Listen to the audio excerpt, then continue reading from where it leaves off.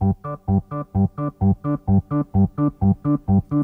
happy Halloween, Halloween, Halloween. Happy, happy Halloween, Silver Shamrock. Happy, happy Halloween, Halloween, Halloween. Happy, happy Halloween, Silver Shamrock. It's almost time, kids. The clock is ticking. Be in front of your TV sets for the Horathon. And remember the big giveaway at 9. Don't miss it. And don't forget to wear your masks. The clock is ticking. It's almost time. Happy, happy Halloween, Halloween, Halloween. Happy, happy Halloween, Silver Shamrock. Happy, happy Halloween, Halloween, Halloween. Happy, happy Halloween, Silver Shamrock.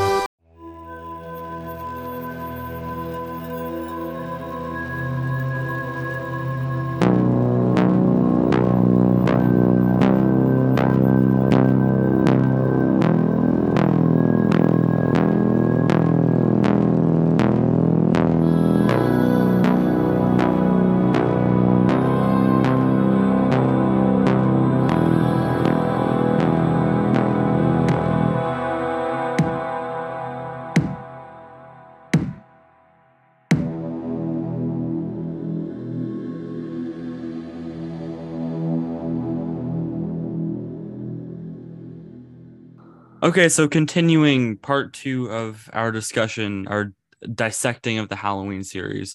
The last we left off with was Halloween H2O, so we're going to kick off with Resurrection. I would be interested to know what you guys are going to think of this one, because some people, I feel like this one, people are really turning around on. I know that for a long time this was considered like the worst in the series, but I feel like a lot of people are turning around on this one. But so yes, Cody, we'll start with you. So for story and characters out of 10 for Halloween Resurrection, what would you rank it? I would rank it. I really need to see. Do you have the spreadsheet in front of you of what we've been given the other Halloween movies? I do. What's the lowest one I have so far? Hold on one second. It's like a 4, isn't it? For story and characters, I think yours, you haven't gotten below 5. Okay, yeah. We are now. We're gonna get below 5 now. Okay, perfect. We're gonna get below 4 now. Okay. Wow. I'm going to give it a 3. I am perfectly content with ironically liking bad stuff. Like a lot of the Friday the 13th movies are genuinely bad, but I still like them. Like Friday 5. Halloween Resurrection has no good traits to it.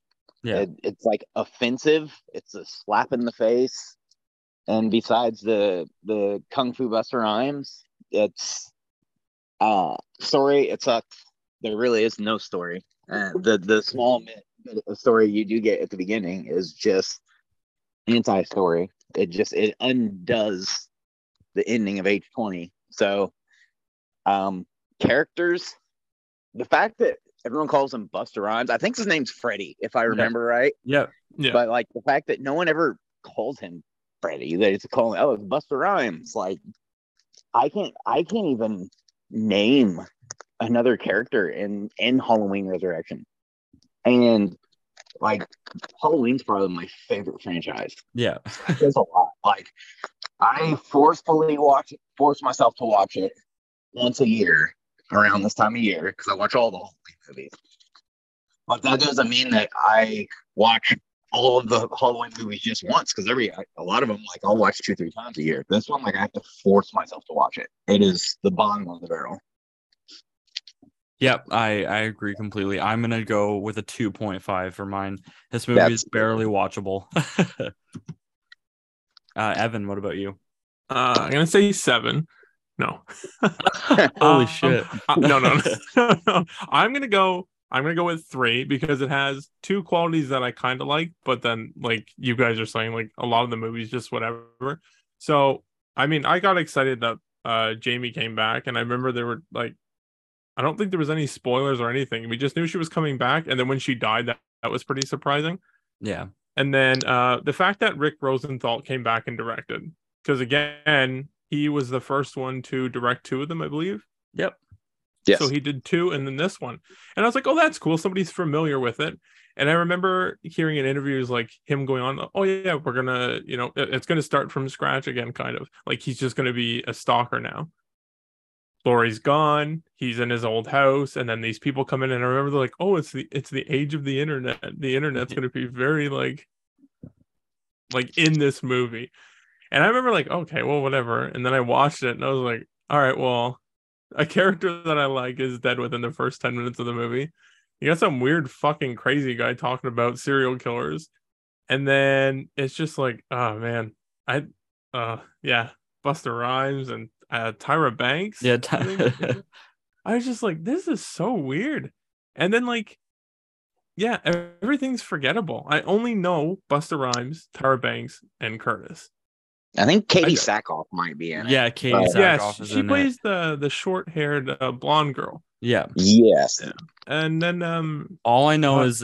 is that the main character's name is Sarah. I don't know why that sticks out for me, but yeah. You could be lying for all I know. And then what's it called? Dangertainment? yep. Yes. Yeah, like I'm surprised I remember that.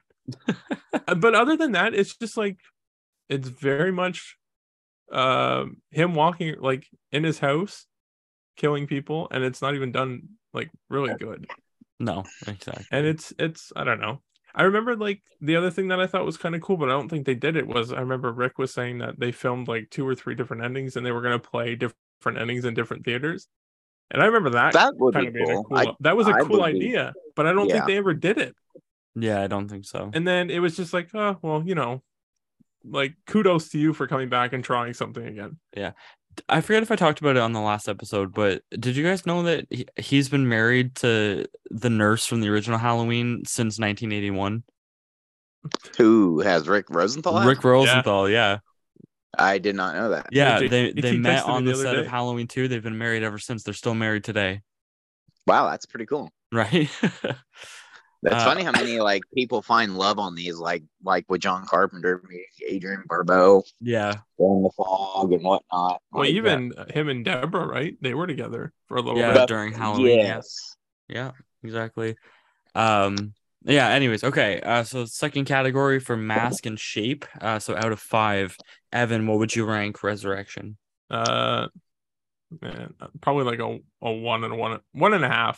Really? Okay. Yeah. Again, he's very much like Dick Warlock. He's robotic. In the beginning, when he walks through the door, his arms are kind of spread out like robot arms. Yeah. There's not much character, and that it's weird to say there's not much character in his movement, because I mean, again, look at the first one. There's so much there with Nick Castle and everything, and you kind of expect, you're like, well, I hope that comes back. I hope they can achieve that feeling again. Yeah. But it's just like, man, a lot of people like, I like George.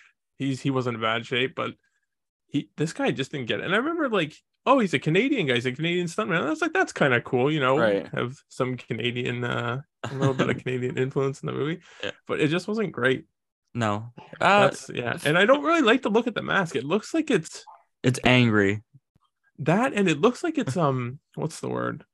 Like really shitty silicone. Like it's wet all the time. It When you look does at the have a cheek, really it's weird got that texture weird to it. shine to it. Yeah. And I was like, oh, is he like actually? Is the mask sweating? Right. But yeah, I don't know. And it's nothing against him. I don't like. This is probably the worst portrayal for me Really? as the shape. Yeah. Worse than H2O. You know what? He, yeah, like I don't know. He, again, like we were talking about in the beginning really saves it because he's moving slow, but it you don't see much of it right away. So it's like, oh, okay, yeah. Yeah. But like right from the get-go, him walking through the door and that shitty camera shake thing they do when he's busting through it. Oh, Yeah. fuck.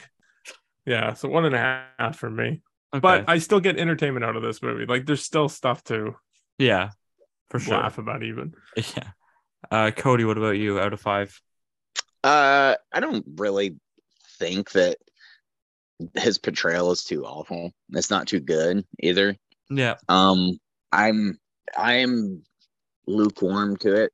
The only thing I really don't like about Resurrection Myers is the eyebrows on his mask. He has Yeah. like very like definitive eyebrows. It Yeah. looks like he gets his eyebrows threaded or waxed or something. It looks Yeah. very thin. And it almost looks like he's wearing like black eye makeup on around his Yeah, eyes. it's Kinda really like how weird. Robert Pattinson does for the Batman now. Like Yeah. it has that weird black look right around his eyes, and it looks like, I think they probably saw the complaints of being able to see Michael's eyes in H20 and just said, you know what, let's try to make them a little less visible, but still not understanding that you shouldn't be able to see them at all. I think it's out of 5. It's like a 2.5. It's not. It don't look too bad. He's very functional. Yeah, Like it's just it's a bland performance. I agree. yes, Yeah, the I'm movie gonna say itself is the problem, not really the Myers this time. yeah, exactly. I'm gonna say 2 out of 5 for mine. Just jumping off of everything you guys have said already.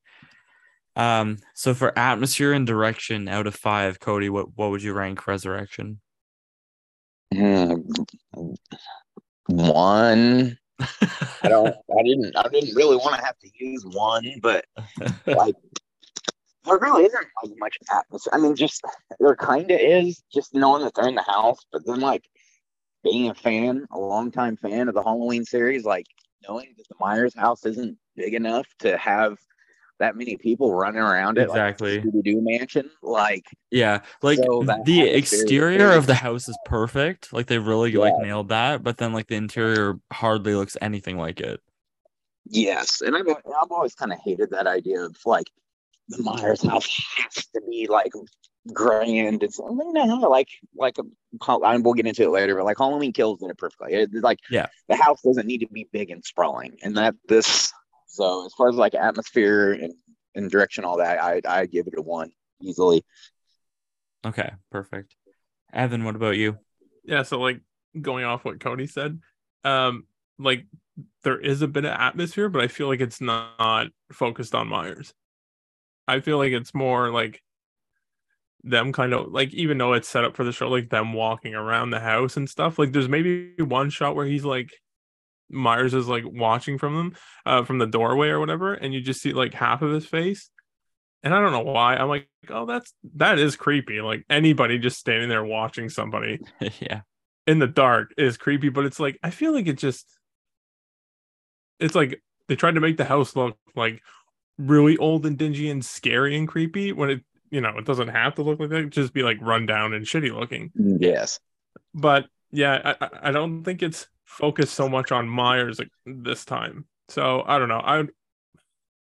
I'd probably either say like 1.5.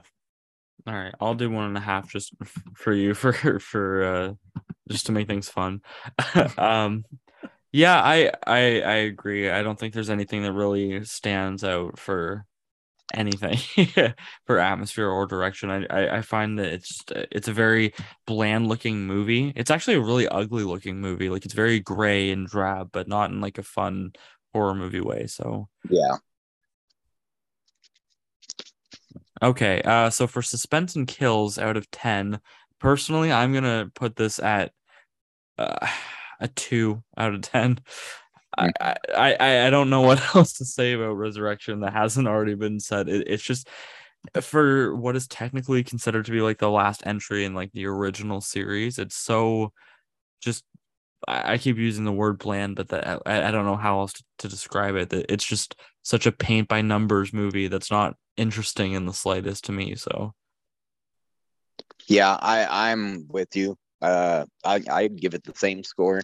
yeah, The only kill that's really memorable is only memorable because it is an exact copy from Peeping Tom. yeah, It's exactly. a But kill. yeah, So, but that is I don't even know if they even intentionally referenced that. And Right. I'm gonna be honest, at the time I had no idea what Peeping Tom was anyway. Sure. But like, Sure. so I did kind of remember that. But you know, like I've watched so many videos since then. It's just like, why does this tripod have like a big sharp like Yeah. javelin at the end of it? Like what's this made for? Like stick it in the ground, whatever. You're in a concrete, you know, like floor, basement floor. But that's whatever.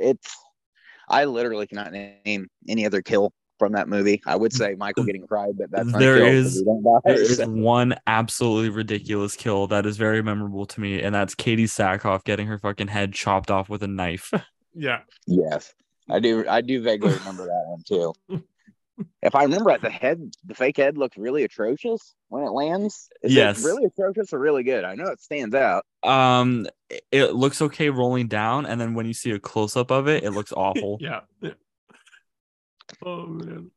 Yeah, I expected more from Halloween Resurrection severed Yeah. heads. that was your first mistake. Yeah, I think I'm gonna give it a 2.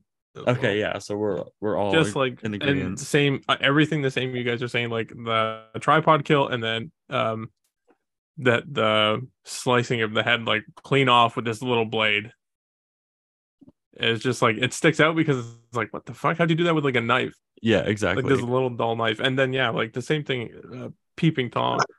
But other than that, I don't really remember everybody else and how they die. Remember that one scene where the guy from American Pie is like talking into the mirror, and then Michael jumps through the mirror. Which movie is? oh yes, I do. Yeah, it's so God. dumb. Yeah. Yeah, That was foolish as hell. yeah. Okay, so this one's gonna be even harder. Soundtrack out of 5. Was I there don't even a soundtrack aside from I the don't opening remember. theme? I can't even name like a tune like in my head. I cannot even think of one.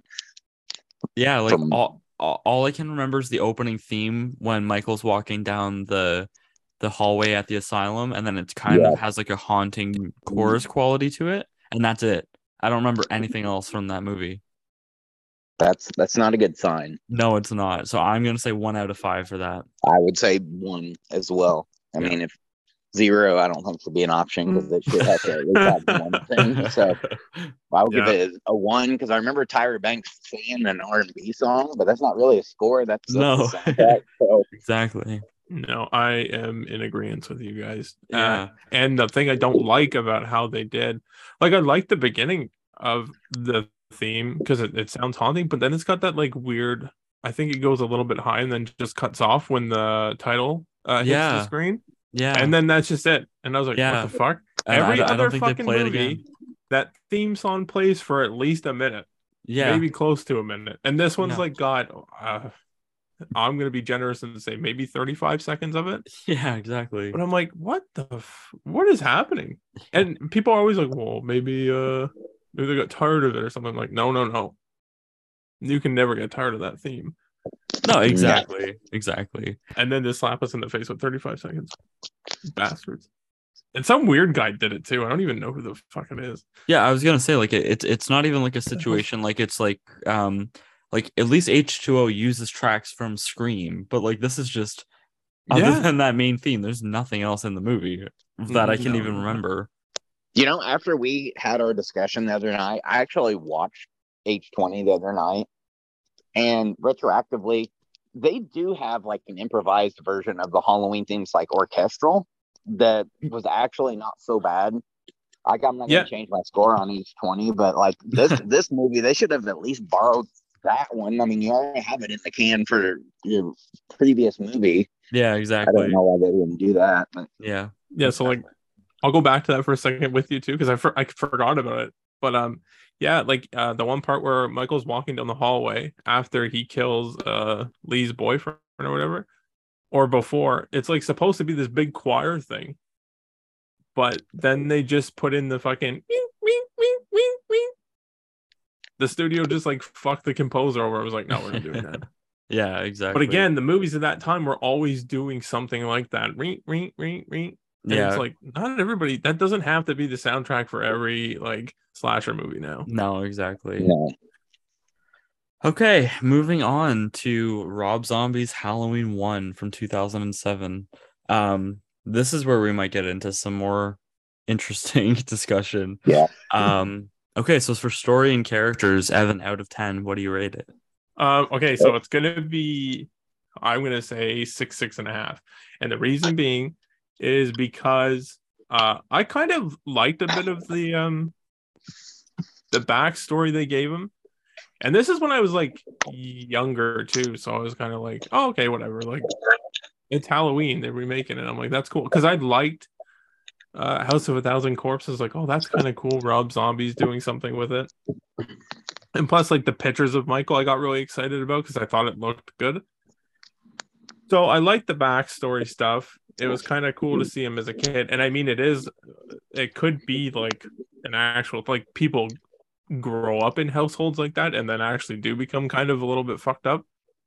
So I was like, that was playing kind of on the, I don't know, maybe not so much like the realism part, but I could see it happening, just not to that extent. And then it kind of falls apart a bit, and it's funny because JT, I think we talk about this like a couple of times with what's his name, the stepdad Ronnie. Yeah. Yes. Yeah, when he's like just going off and saying some of the shit that he says, I was like, this is like too trailer trash now. But like it's only in that first little part and then a couple parts throughout where they're like talking kind of weird like that. But other than that, I kind of like it because it is supposed to be just a remake, right? So once it gets past all that and then Michael like is there and is doing his thing, it's like it feels more familiar than the last couple entries. Yeah, I So can like see I that. do like it. I don't mind it. It's not horrible. I do like that they went back to South Pasadena to shoot it, which I think it's like the third movie in the series that ever shot in South Pasadena. So No, that was cool because it honestly, when you do watch it, when they're walking down it feels like the first one. It really does feel like it. Yeah, I agree. And the cast is great. I think the cast is really good. I think the cast is great. I just think that the characters aren't 100% what they could be. Yeah, I think I would agree they're all the same character, just with different names and faces, but that doesn't really make them different characters, right? No, yeah, I would agree with that. Yeah, Cody, I what would like you rate this. it? I would probably give it a 6 as well, and I would probably almost be inclined to give it a higher score because I actually do like the story and like the little prequel-esque part of it, of showing Michael and his years of being in the institution and that. I really like that. But it's the character part's actually kind of what brings the score down for me because it's not even that the characters are bad. It's just that Rob Zombie is just so horrible at writing dialogue. Exactly. That like it makes people unlikable almost. Like when Laurie's talking to her mom at breakfast time and she's talking about getting sexually assaulted by the neighbor or something like yeah. Yeah, that was weird too. And that type of language just brings the characters down, which sucks because I like the story. Like, if anyone had just wrote the dialogue other than Rob Zombie, I'd give it like a 7 or an 8. But yeah, exactly. Then like it is, everyone's just so unlikable, which works for like Devil's Rejects and all that stuff because it's supposed to be about like Halloween's supposed to be like, oh, this is my own backyard. These are people I could possibly know. You're supposed to be scared of Michael. You're not supposed to be afraid of everybody else. Yeah, exactly. Yeah. Like, oh wow. Yeah, I'm also gonna say 6. Just because everything that you guys are saying. One aspect that I really like even though I'm not a huge fan of the brother and sister storyline, I do like how they did like mix it pretty well in this one. Like they added Laurie and Michael being siblings in a very organic way, I found. But also made it a secret to the audience until it's revealed by Sheriff Brackett. I really liked that aspect of it. And like I'm saying, I'm not a huge fan of that plot twist to begin with, but if they're going to do it, if they're going to make it canon that Laurie and Michael are related, I think that this movie did it in a much better way than just springing it onto the audience in a fucked up sequel. So yeah. No, and I kind of like that they added that, and to the point where he actually wasn't even trying to kill Laurie. because she was his sister. Like he was actually just trying to get back to her, and just by nature kills people anyway. Yeah, Like I exactly. kind of like that. Like my favorite Yeah. times in the Halloween franchise is when they're doing things that the Halloween franchise like doesn't usually do. Yeah. And like the idea of Michael actually wanting to be like liked by Laurie and stuff, that's a cool concept. Yeah. No, I agree. That's I was gonna say that too, because like it's another time in the franchise along with like part 5 where he is you recognize him as, you know, a human being, because he's got the picture and he's pointing to it and he's trying to show her. And you really I felt for him, you know, and that's weird to say, I guess, but you feel for him because he's like, do you remember this? Like he's just trying to like you said, he realized that he found his sister and he's trying to show her, and she just doesn't want any part of it. Yeah. And honestly, like it might not make much sense, but that could possibly be heartbreaking to him and piss him off just as much. And that's why he just like after that he freaks out and he just he breaks through the wall and keeps chasing her. Yeah. So like another time that he was actually human, which was kind of cool to see. Yeah, for sure. All right. Mask and shape. Evan, what do you rate it out of 5? I'm gonna say 7. Out of 5? Oh wait, never mind. 5. I'm going 5. Okay. I'm gonna go 5 because mainly a lot of it has to do with Tyler Mane. He's just so proportioned to the character that it's very menacing. It's when he's what's her name now? When he's killing her in the hallway. Fuck. Judith? No. Hall. The Bob's girlfriend, Linda. Oh, When he's Linda. killing Linda in the hallway. When he pins her up against the wall, you see like the difference. Like he's almost fucking touching like the ceiling with his head. That's super menacing. He's massive. He's so big, and it makes it scary. And then it's just like the original Mask just worn down, which I mean, we all love the original Mask, Right. and it does remind me of it. I think he did a great job. I really do. Yeah, I'd probably say it's a 3 out of 5 for me. I wasn't the biggest like it's so weird because like when he first puts on the mask again, like when he goes back to the house and pulls it up from the floorboards, you like you see his eyes very similar to the H2O mask, and that part kind of bothers me. But like later on in the movie, it's like more black. So when you can't see his eyes, I think it's a good mask. So yeah, I'd say it's a 3 out of 5 for me. I will say it's hard. I'm going to say 3.5 out of 5. I almost want to say 4. Tyler Mane's my third favorite Michael Myers. He's the good thing about Tyler Mane is he's actually an actor, so it's not like, not to sound like bad towards all the other guys who are stuntmen, but like stuntmen are stuntmen first, actors second. And Tyler Mane actually an actor who just happens to be pretty big. He's not a stuntman. He's just a very large man. Yeah. And he does have those slight little human cues to him. His size definitely plays into it. I really like the mask in this, like the clean version especially. Yeah, the clean version's awesome. Yes, it's like a whole new casting of it. It's not like the Shatner. It has the face looks more muscular. And instead of the hair being like combed back, it kind of like hangs down almost like a shaggy bowl cut almost. Like, which sounds corny, but it actually plays really good. And it's like wild. Like they don't even try to fix it. Like sometimes his hair will be sticking up like it naturally would be. It's like, fuck it, he looks wild that way. Yeah. Like look wise, I really like. The only thing I don't like about it is him wearing brown coveralls. Yes, like, I agree. I wear black or very dark gray. Yeah. But other than that, that's really the only negative I have to say about it. Like I said, he's my third favorite Myers. So, and I think he did great. Yeah. Yeah, I agree with everything that you said there. All right, atmosphere and direction out of 5, Cody, what would you say?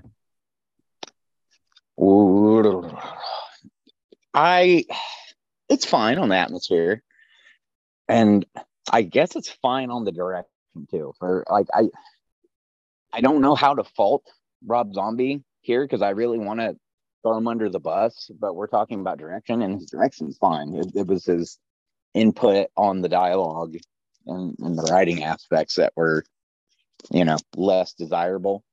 But like as far as like directing wise, it was fine. It's this is a 5 category, right? Yeah. I'd give it 3.5. Yeah, that's valid. I'm gonna say 3 for this one. Like we were saying about it being shot in Pasadena, like it does feel like the original movie enough. But then it's doing its own thing. So I'd say 3 for me. Yeah, I'm pretty much the same 3. The feeling, and yeah, I'm like what you said pretty much sums up what I feel about it. GT. Yeah. Okay. Suspense and kills out of 10. Either of you want to take this one? It's pretty solid. Maybe not so much on suspense, but the kills are pretty good. They're pretty brutal. They seem a lot more grounded and like believable. And like that's not to say that it doesn't have suspense. Like the scene where Laurie is in the ceiling and he's like trying to hit her with a 2x4. He's literally using a 2x4 for like a puncture weapon. Like I like that because like that if she gets hit once, like she's it's over for her. Like, and that's like a really good setup. It reminds me a lot of the laundry chute setup from Halloween 5. Yeah, like, a little bit. Yeah. Halloween 4. I like those type of things in these movies. Like when the environment plays into the that's a good use of environment. And I'd give it a 6. Okay. Yeah. It's above average. It's yeah. For me, I'm gonna say it's a 4.5 only because I really feel like it is lacking in the suspense department. And even when I was a kid and saw that movie for the first time, like you kind of get the gist of the 2x4 scene like 5 minutes before it's over. I just feel like that scene just continues for like a little bit too long. So even then it's like you lose the initial like burst of it's very much like the Star Wars prequel editing, in as much as like the Anakin Obi-Wan fight didn't need to be 15 minutes long. Like after the first 3 minutes, you get what's gonna happen. Like it just get there basically. So that's how I kind of feel about that. I do agree that the kills are more grounded and very aggressive and almost uncomfortable. So there's like uncomfortably so because like for like when the kid from Spy Kids gets hit with the stick, that might be like the most uncomfortable I've ever felt in a movie theater. And like I know I haven't seen like a lot of like fucked up shit in the theater, so obviously it's not like you can't compare the things, but like for me, that's probably one of the most uncomfortable I felt in the theater. It just felt like very real and not like, oh, it's a fun, spooky time. Like it just felt like this kid is just beating the shit out of this other kid mercilessly, and he's begging for help and spitting out his teeth. And I just remember being really bothered by that. So yeah, that's actually the kill I think of whenever I think of this movie. Yeah. All right. What is this out of again? Out of 10.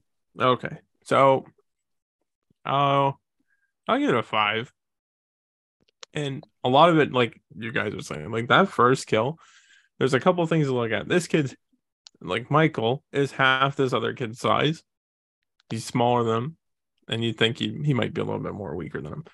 But yeah, when he hits that kid the first time with that tree, and you see the kid pissed off, but then he just smokes him again and again, and then you see like real fear come out of that kid's face. That is actually very uncomfortable. And the way he's just like looking at him, it looks like his eyes about to pop out of his head. There's blood all over his face, and you just hear like that whimper of please, please, please. Yeah. And he just doesn't care at that point. No, like exactly. You see him snap. You see this little kid snap, and he's like, no more of this. And then that final blow, it's like, holy fuck. Yeah. And then I think a lot of it has to do, probably a lot more of the uncomfortableness or whatever, is in the beginning when he's the kid.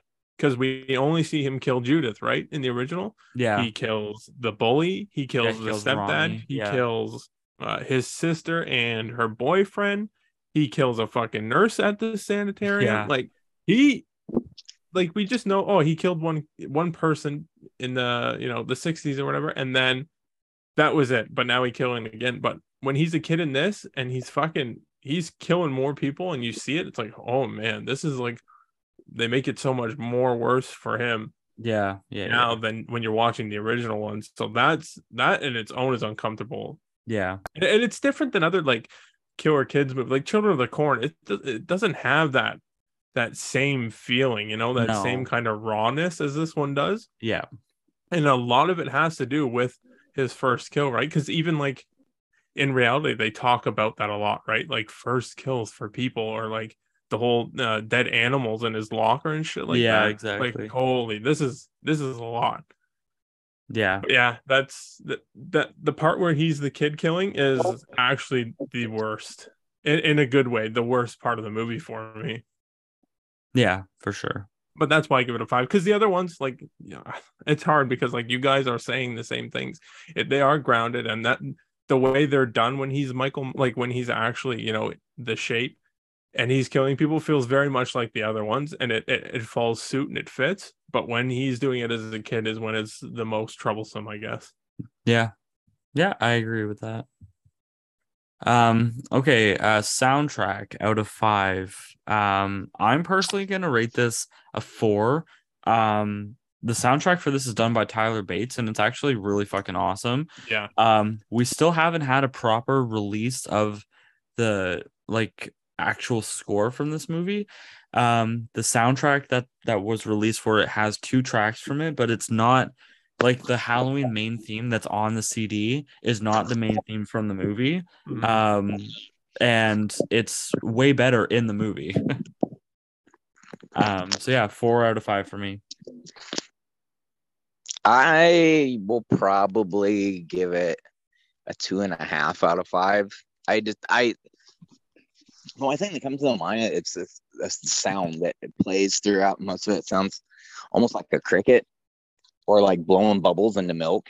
It's like bloop, bloop, and then it's that, and then like a heavy metallic sound. And it's I've like you said that I've never really heard the whole extent of what maybe the OST is, but like I never when watching the movie never heard something that made me want to go listen or seek it out. Like it all just kind of sounded like, I don't want to say run of the mill, but like it just, there was nothing there in a series that's known for its soundtrack. Like there wasn't there much for me personally to pick up on.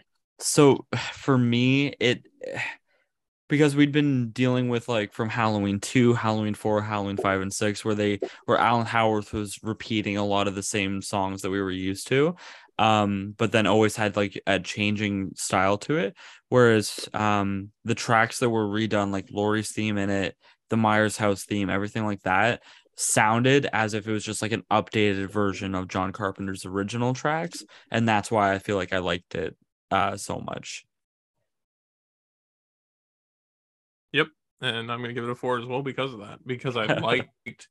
No, it was cool because I knew they were probably gonna do something maybe different with it, but then when you watch it and you hear those updated tracks, it puts you even more into the movie because you're so familiar with those, right? Like yeah, those pieces of music. Like his version of Laurie's theme like sounds almost identical to John Carpenter's, and then my biggest problem with the soundtrack of it in context of the movie though is that the Halloween theme, the first time you hear it, is misplaced because it's just Michael running down a fucking school hallway, and that's when you hear it for the first time, and it's just like so bizarre.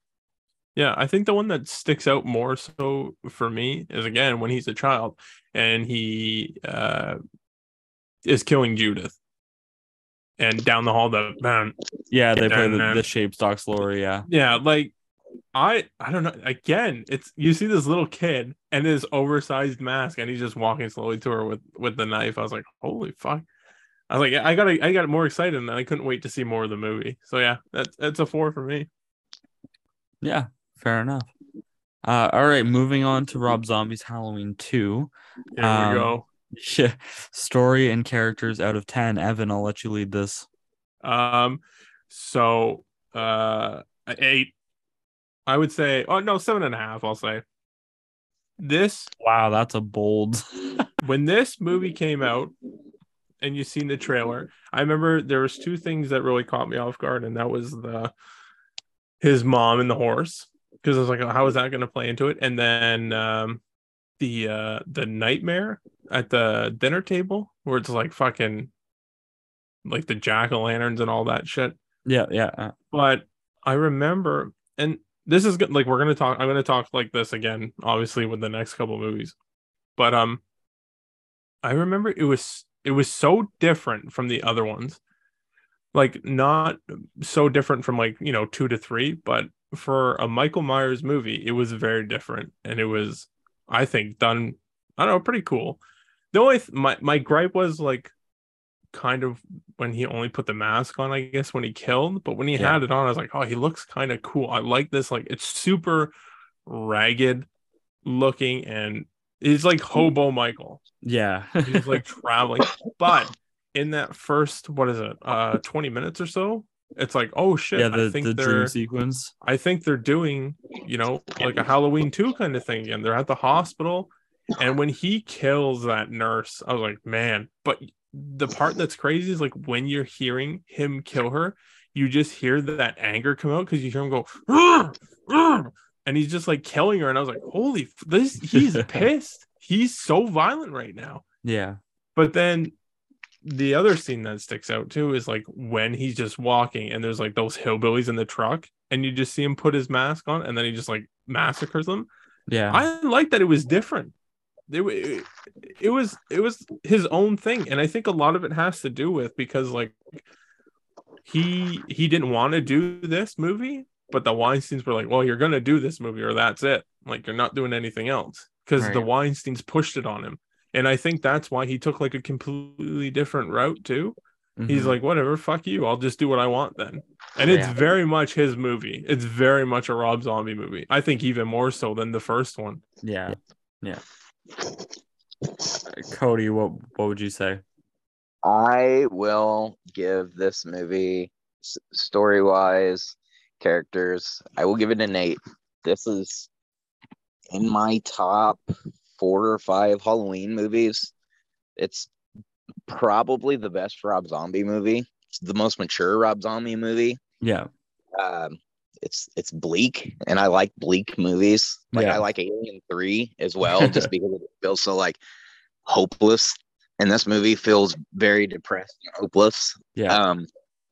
I like the writing of it. Is very bold choice to handle so much, like, depression. It's kind of like a precursor almost to these new David Gordon Halloween lore shows. I agree. I really like that. I like the weird imagery. I don't really so much like the idea of Sherry Moon coming back to lead a white horse. Yeah. Just because I know why that's in there. I know really he has a driving force that is that he is following. But just knowing that was the way that Rob Zombie was going to shoehorn his wife in is kind of aggravating. Exactly. But like the freaking weird harvest pumpkin monsters, like you see in the dream sequences, like, I love that shit. Yeah, exactly. Really cool. Yeah. I've always loved the weird, like, Celtic digs throughout the Halloween series, like in Halloween 2 or 3, when they mention, like, or in Curse, like, of Curse of Michael Myers, like, where they try to tie it back to, like, old Celtic and Druid lore and stuff like that. Yeah. So, like, I feel like that was probably what the intent there is. Like, yeah, for sure. And yeah, I'd probably just repeat myself over and over, but this one is one of my favorite ones, just because of how mature it is, and that's saying a lot considering it's Rob Zombie, and he really don't do that very often. Exactly. Or at least show restraint. Yeah, I'm gonna say this one's a 6.5 for me. It's just shy of a 7. I only because like I really like Laurie in this. I really think that Scout Taylor Compton does a great job. Um, I don't love Annie in this one. Um, She's a and bitch I in this. hate all of Laurie's other friends, so that's why I it's do hate a little those bit girls. lower. All right. So for second category for mask and shape out of 5, I'm gonna say it's a 1 for me. I love the look of Hobo Michael Myers, but I absolutely hate the mask in this one. I'm on another path. Actually, Hobo Michael Myers is. I really like the look. I kind of like that it's even more weathered after being shot in the head and like missing even bigger chunk. And like, I kind of like that how the mask falls apart even more the longer the movie goes. It reminds me Right. a lot of why I like Terminator 2 so much. Like, you can visually Yeah. track the damage that the Terminator's taking. I don't even, it's another one of the things, like, I like it when Halloween does something different. So, like, being able to see half of Michael Myers' face or even his whole entire face at any given time, because he's not even wearing a mask and he's just a bearded guy, I am cool with that. Like, I don't mind it changing Michael Myers, like one that is different sometimes, that, oh, you know, he might talk, or you might see his face, or Yeah. any of that stuff. I would probably give Hobo Mike, I would probably give him a 3.5. Yeah. That's valid. That's what I'm going with too. I'm going 3.5. Perfect. And yeah, like you said, it was cool to see like just the mask deteriorate more. And then I remember like kind of being really taken back, not in a bad way, when Loomis they go, this is like I think the last 10 minutes, 15 minutes of the movie, and I think he's screaming at Michael, or he's screaming at Laurie. He's like, there's nobody there. And then Michael's just like standing there. And then it goes to the outside, and it's like a couple seconds, and then they bust through the wall. And then you just hear Michael scream, die, and he like stabs Loomis. I was like, holy fuck. I was like, that's crazy. Yeah, it is a One, really because we hear him different take on the say character. something. Like, that was insane, and on its own. I couldn't believe like that actually made him talk. And then yeah, it was just, it's like, I like like, we always have silent masked Michael Myers. We always have that. We can always go back to that. But like, and a lot of this is going to come out in the next 3 movies, but change is good. Like, it always keeps fresh. Like, obviously some change, maybe not all of it is good, but there's always good qualities in big changes. Doesn't mean the whole thing is perfect, but there's certain things that, you know, are good about it. And it's just, yeah, I'm not gonna get too much into it right now because I'm gonna fucking go off soon anyway. I can't wait for that. Yeah, 3.5. It's solid. Yeah. And props to Rob Zombie for, you know, kind of being the first to do something different. Yeah, one of for sure. I would agree with that. I would say maybe the biggest changes was the mask thing. He obviously wasn't the first to change it, but yeah. Yeah. Okay, so for atmosphere and direction out of 5, I'm gonna say this one has a solid 4. Yeah, I would too. Yeah, I'm going with 4. It captures that really cold mood of October, like very especially well. The barn scene. Yeah. I don't know why. That really like makes me feel in that type of, you know, the fall. Everything. I really like the scene of Laurie walking around like the town when she's like going shopping, and like it's just like has that gray like the sky overhead and just everything like that. So yeah, I completely agree with that. It is great on atmosphere, and even like the parties they attend seem very much like a real Halloween party you would go to. Like, even if it is a completely stylized one, like, I could still see me being able to attend like that type of, like, oh, we're having the old hipster Halloween party over at the IPA brewery where we're gonna have a Dracula band playing up here. Like, it sounds ludicrous, but it still feels within the realm of possibility, and like it does feel like Halloween in the Midwest. Yeah, exactly. I agree with that. There's another thing too, is like I do. I really feel for Lori in this one because Yeah. like, could you imagine having to go through all that? Could you imagine having to shoot somebody And then and not then knowing that live, it's your brother. yeah, and live with that? So when she has these random freakouts, I'm like, I could only imagine if somebody went through that much trauma, like that has got to be not 100%, but pretty goddamn close to I having like this. PTSD. I like the scene too where Linda's dad shows up and then tries to shoot Loomis. Yeah, what the? Yeah, and Lewis is like, oh yeah, I'll sign that for you, and he just doesn't know who he is at first. Yeah, And he's exactly. like, oh, that was my daughter. He's like, all right, here, listen about. I'm sorry about that. Yeah. And can we say like Loomis is such an asshole in this movie? You know, he's such an asshole that they make like Chris Hardwick makes him look like a bad guy in comparison. Like he's That's Chris such a Hardwick. prick in this movie. Yes. Yeah, Chris Hardwick and Weird Al are in Halloween too. Yeah, yeah, I forgot about Weird Al as well. And he calls him Mr. Al or Mr. Weird too. Yeah. Oh man. Yeah. All right. Suspense and kills out of 10. Cody. I will say probably 6.5. It's the kills are actually a lot more, I feel like, brutal in this than they were in Halloween, Rob Zombie's Halloween. Yeah. That says a lot because those felt pretty freaking brutal, and these feel even more brutal. Like the knife that Michael uses is like, it's barely even considered a knife. It looks more like a machete. Like Pretty much. it's a Rambo knife for all intents and purposes, but it's not. It's comically huge, and like every time he stabs someone with that, I'm like, geez, like the impact of that, like it has to like penetrate like all the way through the person, especially like when he drags the girl out of the truck and is just repeatedly hitting her with the knife after the one that out on the farm, like, and he's obviously grunting and doing all that stuff, and it just seems so, I don't know, so harsh. And there's not really any like setups or like environmental type things where like it plays into suspense or anything so much, like, because for a lot of it, like Lori doesn't even really know that Michael's coming. Like it's one of them things, like it doesn't become a problem toward the end. So it's not like it's a good character study more so than it is like tension building. So, but it's still overall just okay rounded, well rounded enough.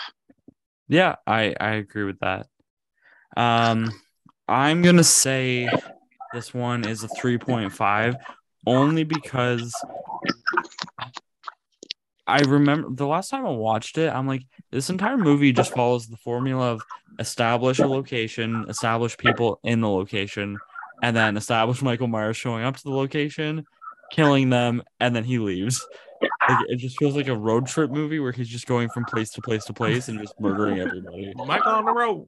Yeah, pretty much, right? So yeah, 3.5 for me for that. What about you, Evan?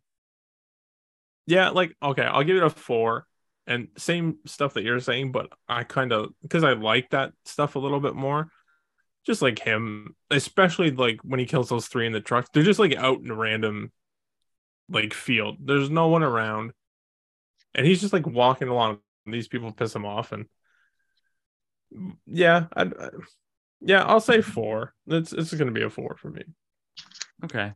And then soundtrack. I'm gonna say a 1 for this one because, like with Resurrection, the Halloween theme doesn't even play in this fucking movie. Yeah. I've never noticed that until you said that. Yeah, the theme doesn't play once in this movie. So, and I don't remember any other tracks from it, so it has to be number 1 for me. I'm gonna give it. This one's gonna be a bit controversial. I agree with that part, like the actual theme and the score for it. I can't remember anything, but it did turn me on to Captain Clegane, the band that is playing Right. at the little party scene. Yeah. And like the 3 songs they play there, for all intents and purposes, that counts toward the soundtrack, I guess. Like I've added it to so many like Halloween playlists or like, you know, just horror inspired. So I will give it a 3. just for that. If not, though, if we were just judging it just on like the score itself, it's right up there with Halloween Resurrection. Evan, what about you? That's gonna be a big old one for me. I don't remember a lot of it. Even now, like while you guys were talking, I'm trying to think about like, can I remember any of it? I was like, do I remember when anything kicks in? Do I remember any cues that like stand out to me? But I can't, other than the music that the band's playing, because it was good. Like I even liked it. But for like I'm just personally going on like soundtrack score or whatever, because Tyler did such a good job with the first one. I guess I was kind of expecting something along those lines with the second one, but then I just felt let down. I'm also surprised that Rob Zombie, being a musician, didn't want to do like the John Carpenter thing and write, direct, and then do the score for it. Yes, You know what? I think that would have been cool. I was expecting so much more from a musician, Right. like in a horror movie that's known for its music. Like I was expecting like halfway like Rob Zombie-ish riff covers of And like, I'm pretty sure Halloween he's theme. played the Halloween theme on stage, like before he was even associated with the series. So I don't know why he wouldn't have done that. Yeah, I have no idea why he wouldn't have.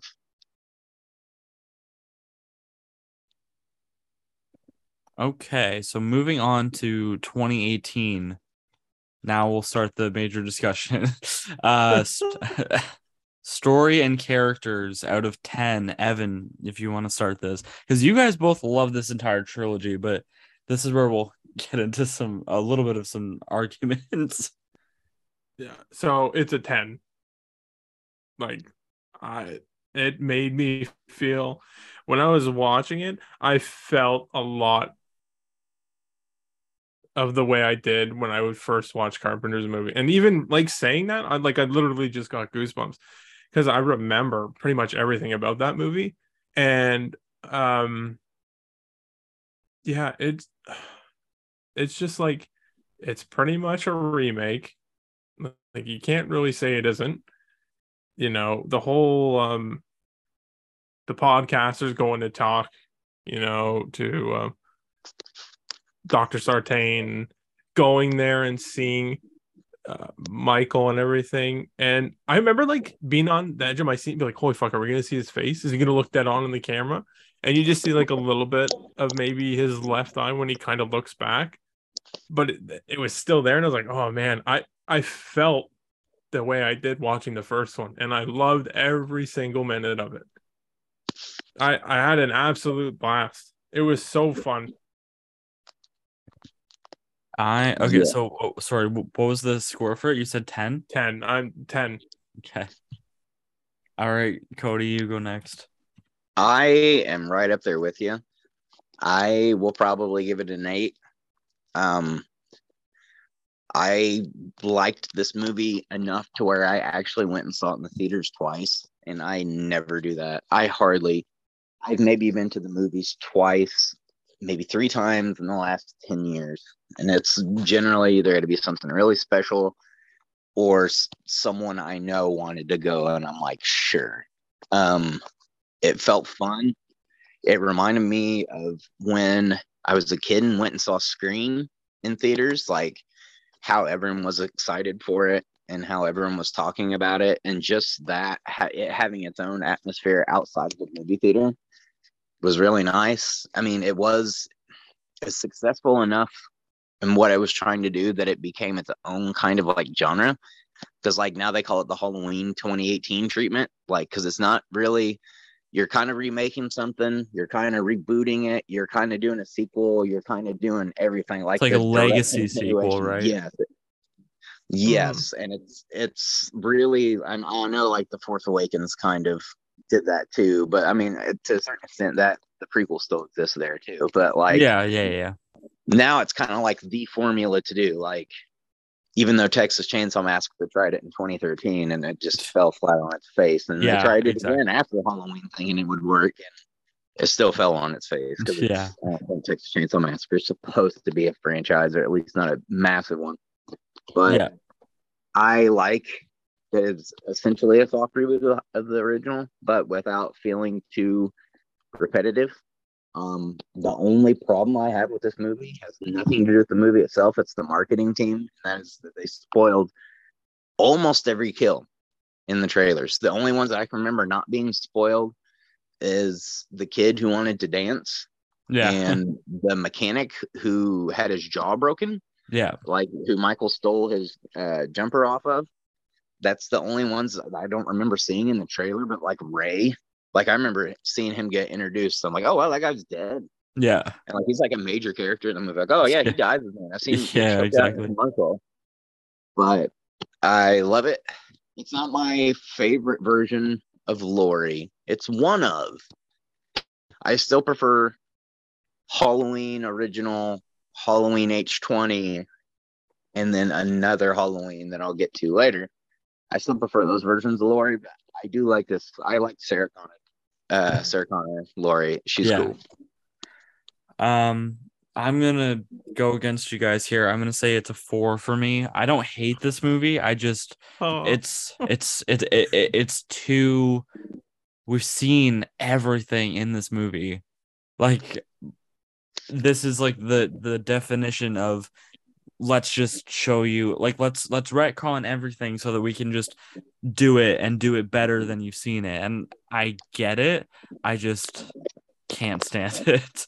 The only thing that I really commend this movie for is retconning Halloween 2 so that they don't have to have Laurie and Michael be brother and sister anymore. That's really it for me though, and like where that stops in terms of story and characters. Like Allison in this movie is just a fucking waste of space. Like she's so unmemorable. And then all the other supporting characters, like the only kid that you kind of remember for me is like the chunky kid who gets impaled on the fence post. But other Oscar. than him, yeah, like I can't remember any of the other characters other than like Julian, of course. But I found that humor to be very, very, very out of place for the movie and the It series. went too far too quick. It should have been dialed back. Yeah, exactly. I feel like that was Exactly. trying to be the MCU too much right there. Well, that's the thing too, though. You got to remember who's writing this, and like the movies they've done. Like David and Danny have worked on other things, Your Highness and everything, and like that humor is. I like that humor because it's so dumb. So like a little bit of it sprinkled, I think, throughout the movie would have been good. But yeah, it when just it came hit out of right nowhere away, though. yeah, it took me back. But I like again, I was like, oh well, the people who wrote it, I know their kind of humor, I guess. So I was like, all right, well, I'll live with it. And then there's that really If it was fucking, like that throughout constantly, I think it would be a different story. Like Yeah. really like hard on the like dick and fart jokes or But then- anything like that. then there's just this really weird scene, and like nobody ever really talks about this, but it's where Dave goes out to the garage and there's just a motorcycle there and he's smoking a joint and he just goes sick while the Halloween theme is playing slowly. And like he then gets on the motorcycle while Vicky is like trying to tuck Julian into bed. But like when he's on the motorcycle, like he's not. I thought they were gonna do it where he's like revving up the motorcycle and then he doesn't hear her screaming. But it never comes up ever. Like what is the purpose of this motorcycle being in the movie? Like there's just so many odd, bizarre choices that just I don't know. I can't get the love. I understand why everyone enjoys it, but I don't understand the love that people have for it when there's just so many silly moments to it for me. But we can move on to Mask and Shape out of 5. Cody, you can rank it first. Okay, and this is going to be my rank preemptively for pretty much kills and ends right here. And that is that I absolutely love James Jude Courtney. He should not be named that. Portrayal of Michael. I love the mask. I don't like the burnt up version so much that they go to after kills and ends, but the physicality of him is just great, especially for like a guy his age. Like he's very spry. I hope that I don't sound like a backhanded comment toward him or a compliment, but he is, besides Nick Castle, he is my favorite Michael Myers. He maintains that movement to where he doesn't look robotic, but he still looks really fluid, but he still also looks human, but he still looks effortless. Yeah. And it's like a good balance of everything. And the way the new sculpt for the mask, especially like in 2018, I like it. It looks so sinister but blank. Like depending on which way his head's cocked, there'll be a lot of times where he just looks like hateful. But it's just the way the shadows are cast across it, and it's my favorite outside of Nick Castle. And like I'm gonna be completely honest, there's sometimes when I'm watching these and I'm just like, this is equally as good as Nick Castle's. So I'm going to give it a perfect, actually. Okay, perfect. Evan, what about you? 1 second. Okay. Yeah, I was just gonna say Cody muted his mic. He unmuted it. Okay. So I'm with Cody on this. 5 across the board for all 3 movies. He is Nick Castle, James Jude Courtney. Yeah, I don't know. He really captured, I think, what Nick did in doing his own thing. From like the little, I guess, movements he's doing when he's outside, when they like show him the mask and he kind of looks a little bit and he's like, oh, to, you know, everything he's doing in the bathroom at the garage. He's not moving like a robot. Like he gets hit with the crowbar and you see him snap back, but it's not robotic. Yeah. You see him beat the fuck out of that guy, push his face against everything. And it's not like, it's so fluent and it moves so well. And honestly, I remember that was one of the biggest things. Is like, I wanted to know who was going to play Michael and I wanted to see who it was. And I just remember wanting all that stuff. And even like, the little tiny bit that Nick Castle did, I thought that was so cool too, because I think it's when he's upstairs in the room and Laurie shoots the gun, but it's the mirror. Yeah. Yes. That's him. And then I'm pretty sure it's him when he's in the graveyard, he's standing by the tree. But James just does such a good job. And I don't think it's just because he does such a good job in the movie. When you watch interviews, he's so humble.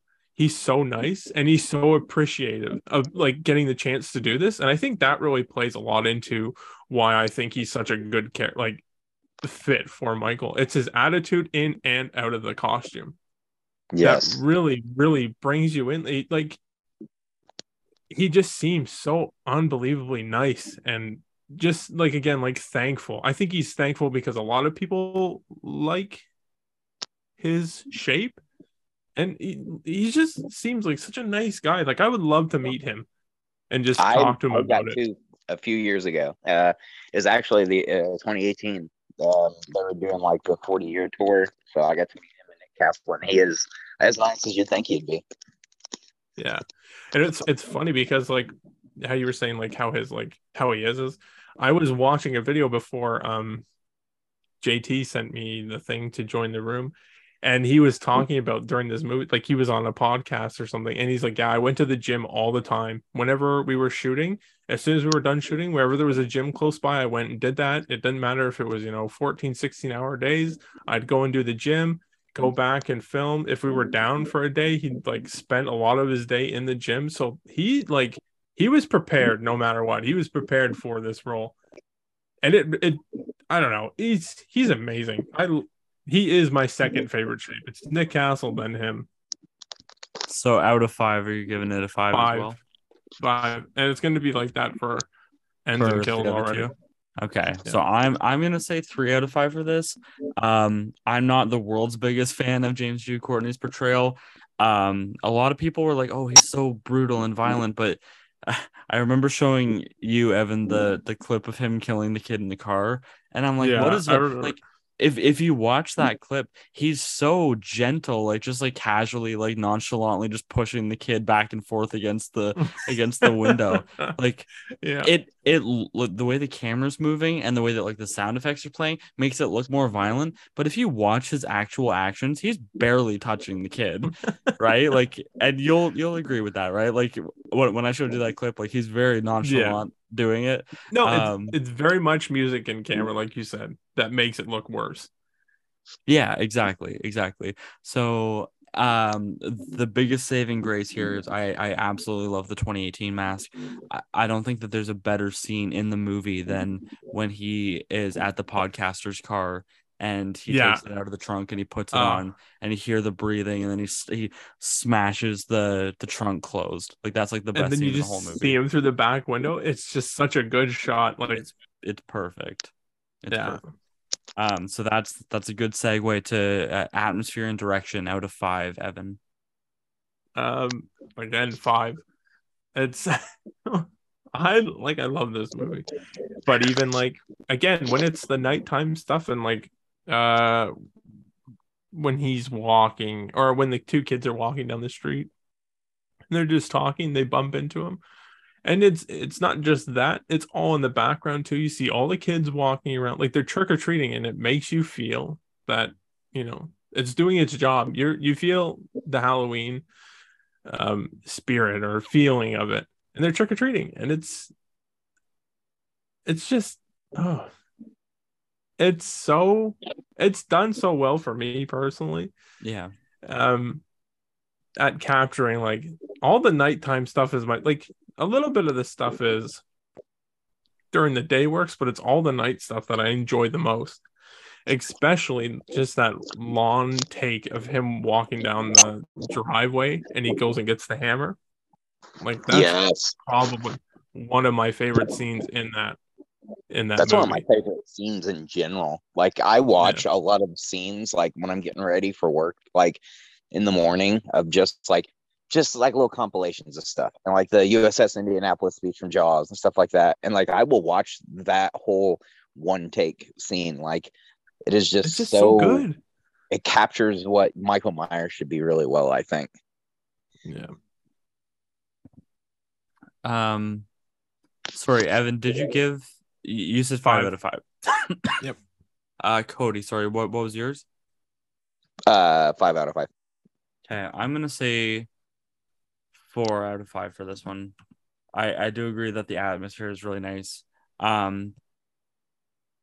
One of the best scenes in the movie as well that's very atmospheric is when Michael's being transported onto the bus, and then Laurie's just there drinking, and then it plays that really awesome score that has great atmosphere to it.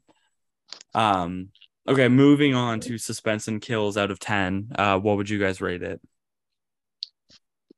Suspense and kills, I would give it an 8.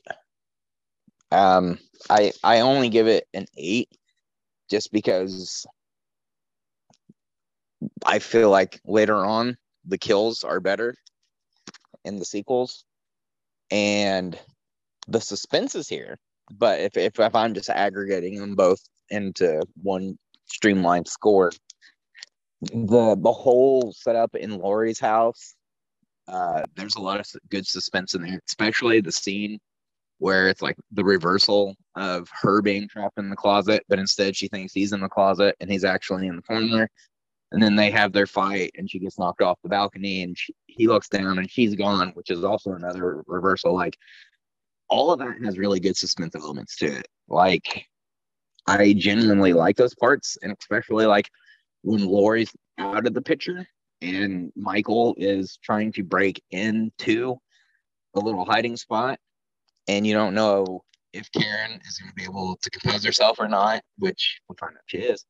Like, I really do like it. I think that was really good use of suspense there, and I genuinely like that part as well. Evan, what about you? I'm gonna give it an 8 as well.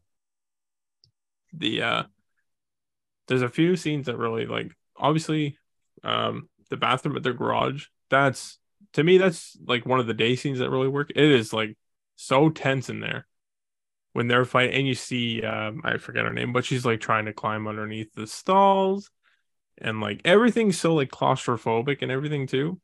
There's that. There's the scene where, like Cody was just saying, when Michael's hiding like in behind the mannequin or whatever, like in the dark, when she's clearing the rooms, that's super suspenseful.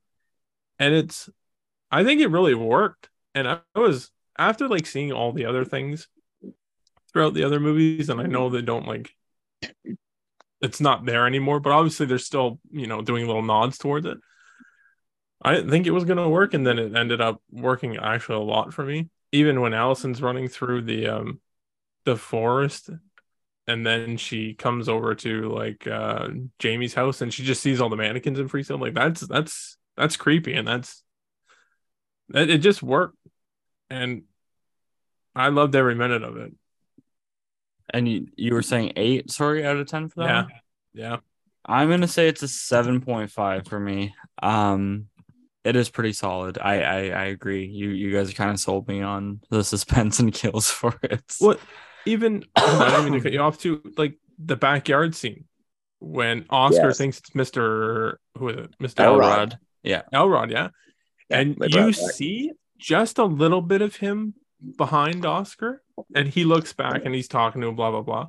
But then the light goes off and the light comes back on, and he's like, where the fuck did he go? And then all of a sudden he's in front of him. Like that shit works really good. Like that's probably the best scene for me. Because obviously he's going to be creeping around, but then the light just comes on, he's just standing there. And then you see Oscar and he's like, oh shit, something's not right. And even the lead up to him when he goes up and stabs him in the back, it's all very like you're on the edge of your seat. It's suspenseful. It's nerve-wracking. Like, get over the fucking fence, you bastard. And then he just stabs him in the back, and then you see like everything that happened, and he just steps out. It's like fuck. It works well. It's very good. Yeah. All right. Soundtrack out of 5. 5. I agree. 5. Yeah. Like the Shape Hunts Allison is my ringtone on my phone. Like, it is the best track. My phone will go off in public, and some random stranger will say, "Is that the Shape Hunts Allison?" And that's it, like just normal everyday citizens that I pass on the street will say that after my phone rings. That's I feel so like cool. this is probably like the most famous of all the Halloween soundtracks. Yeah, that's great. That's awesome. The Shape Hunts Allison is the best track. Really, either like it's weird, but Prison Montage is actually my favorite track, and it kind of ties into the one where you said like when he's getting transported and Lori's in the car and she's drunk. Like it just sounds very deathly. And it's like I love Prison Montage. To die, but that's when that's happening, and you hear that piece, it makes it even more uncomfortable. The voice, the distortion. Yeah, I've always liked that.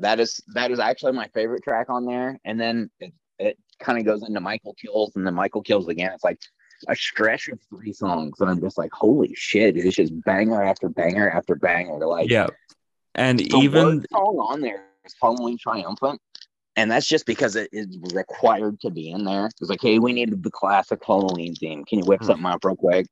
Right. And the fact that the classic Halloween theme is the worst song on the soundtrack says a whole fucking lot about how one of the tracks that I really love, I believe it's called Halloween Returns. I believe it's called.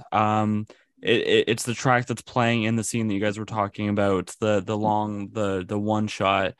Yes, I think that's the one I was talking about. I didn't mean to see Triumph in that. That's what I think I meant. One right there. See, I love that track because I love how like it's doing the theme, and you're like, okay, well, like whatever, it's the theme song, but then it like does that like where it's just hitting like the hi-hat on the drums, and then when Michael's walking through the house, then you just hear the baby crying, and you're like, oh my god, he's gonna fucking kill this baby. And then it does like that long like wah noise, and then it like kicks into the theme song. I really like that. Halloween Triumphant is actually a good song though. Like it's great. That's the one that plays as the credits roll, right? Yeah. Okay, yes, I actually do like that one. And I love the rhythmic, like the boom, boom, boom, but like it's that like goes throughout the whole track. Like I really like that track too. It's a perfect 5 out of 5 for me for that one too. It was like I was saying before, like with Halloween 6 when they were doing that guitar stuff, I was like, oh, it didn't work really good for me. That's why I like the producer's cut, because it had more of like the original stuff in it. This fucking Carpenter still has it. His son, and what's the other guy's name? Daniel Dave Davies. or David. Yeah. Yeah. They did phenomenal on this. There's not a piece of music I don't like. It's not boring. It's intense. It's, even like the older ones that they've redone sound like they're right up there with the original movie for me. Yeah. They all just did such an incredible job, and then adding like the new stuff in, like the shapes haunts Allison and stuff like that. They really, I think, like, if he wasn't going to direct ever again, because he's been talking like he wants to do stuff, if he just did soundtracks for movies and shit, I think I'd be happy with that. Even his soundtrack for the new Firestarter, I haven't even seen the movie, but that soundtrack kicks fucking ass. Well, I heard does. that's the best part about that movie. The movie's Yeah. ass, but I heard that the soundtrack really does save it.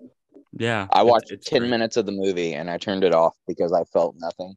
But I listened to the soundtrack twice. All Yeah, the way exactly. through Firestar. So Yeah, exactly. this is a testament to how good the movie and how good the soundtrack is. And I Yeah. feel like the soundtrack, before we get off of it, on 2018, like, it almost is like Carpenter's directing the movie, just because like that's how much control the soundtrack has over this movie, that it actually shapes the atmosphere. Yeah. Like, Mhm. Even I think even the track, like The Shape Burns, like, yes, it's just the Halloween theme, but then it builds onto it with like these like orchestral noises, and like it just makes it a really emotional track too. Like, yes. It is- okay, moving on to Halloween Kills. I'm gonna jump Are we first and missing say that I something? fucking hate this movie. So 2 out of 10 for me for story and characters. Aren't we missing like 2 categories or a category from 2018? No, that was everything. I Was did it? feel like we skipped past something, but I think it's just because we double back around. Yeah, no, I we kind of thought that too, Okay. and I just kind of went through a little mental checklist in my head. And I was like, yeah, we did say everything. yeah. Okay. Yeah. All right. No, never mind. I'll just shut the fuck I up. was just saying that myself. I actually was like double back in my head whenever. And that's not a bad thing. I think it's just because, like, no matter if you like it or not, it's fun to really talk about these movies. Yeah. Yes. But Okay. Halloween so- Kills and your hatred of it. Yes. So 2 out of 10 for me for story and characters. Oh. Here's the thing. I actually do like Halloween Kills, but I am not delusional and I'm not an idiot. I know that it's not a good movie, or at least not a good narrative movie. Like it's good for a slasher movie. It's great Exactly. for a slasher watch, I think. But as far as like traditional movie sense goes, like, yeah, the story and the characters, I do like the characters just because they're so clownish that it's actually like good cheese entertainment. Like, Tommy Doyle is just so fucking unhinged. Like, it's entertaining, like, but in a bad way, kind of like how, like Tommy Wiseau in The Room is almost. Exactly. Like, oh, it's a memorable character. It's not a good character. As far as like story, and I have nothing but good things to say about this movie the rest of the way through. But for now, I'll say story and characters I would give a 4. Okay. Evan. All right. And this is out of 10, right? Yes. Okay. I don't know. It is hard because, like, me and JT got early tickets to it, so I think that, like, maybe played a part of me like absolutely adoring this fucking movie. It's like, and like a lot of what you're saying is making sense about the characters, but like I give it like a 7. That's fine. I mean, it's enjoyable. So and it's even the characters, if you don't give a fuck about them, the way they die make up for everything. yes, Because it's literally, and I'm gonna say this now, it's literally following the original ones. So like 2018, I find kind of got like pretty popular over, let's say the course of a week or so, just like the original one. Then I was saying this to JT before, and then you watch Kills and it's like violent, it's a step up, and Halloween 2 from 81 is violent and it steps up a bit. And it probably has one of my favorite like reveals of like how Michael survived the previous one. Yeah. When you're watching and the firefighter falls down there, and I'm like, where the fuck is he? I'm looking around, and in the background, when it's that like low shot, I think, from the firefighter's perspective, and you see the gun door slide up, and it plays the Halloween theme. I had tears in my eyes. I was so excited. I had goosebumps, and then he Yeah. just walks over and beats this man's face in, and I was like, oh, I was like, this is where we're going with it, and I loved it. I loved every minute of it. I Yeah. definitely agree that I love that stuff, but I love different aspects of it. Yeah, But Like- I probably feel the same about the movie as you do, just Mhm. from different aspects of it. Yeah. and Like- he's so mean in this. He's so like this Yes, is it's amazing. I think even maybe meaner than the Rob Zombie ones.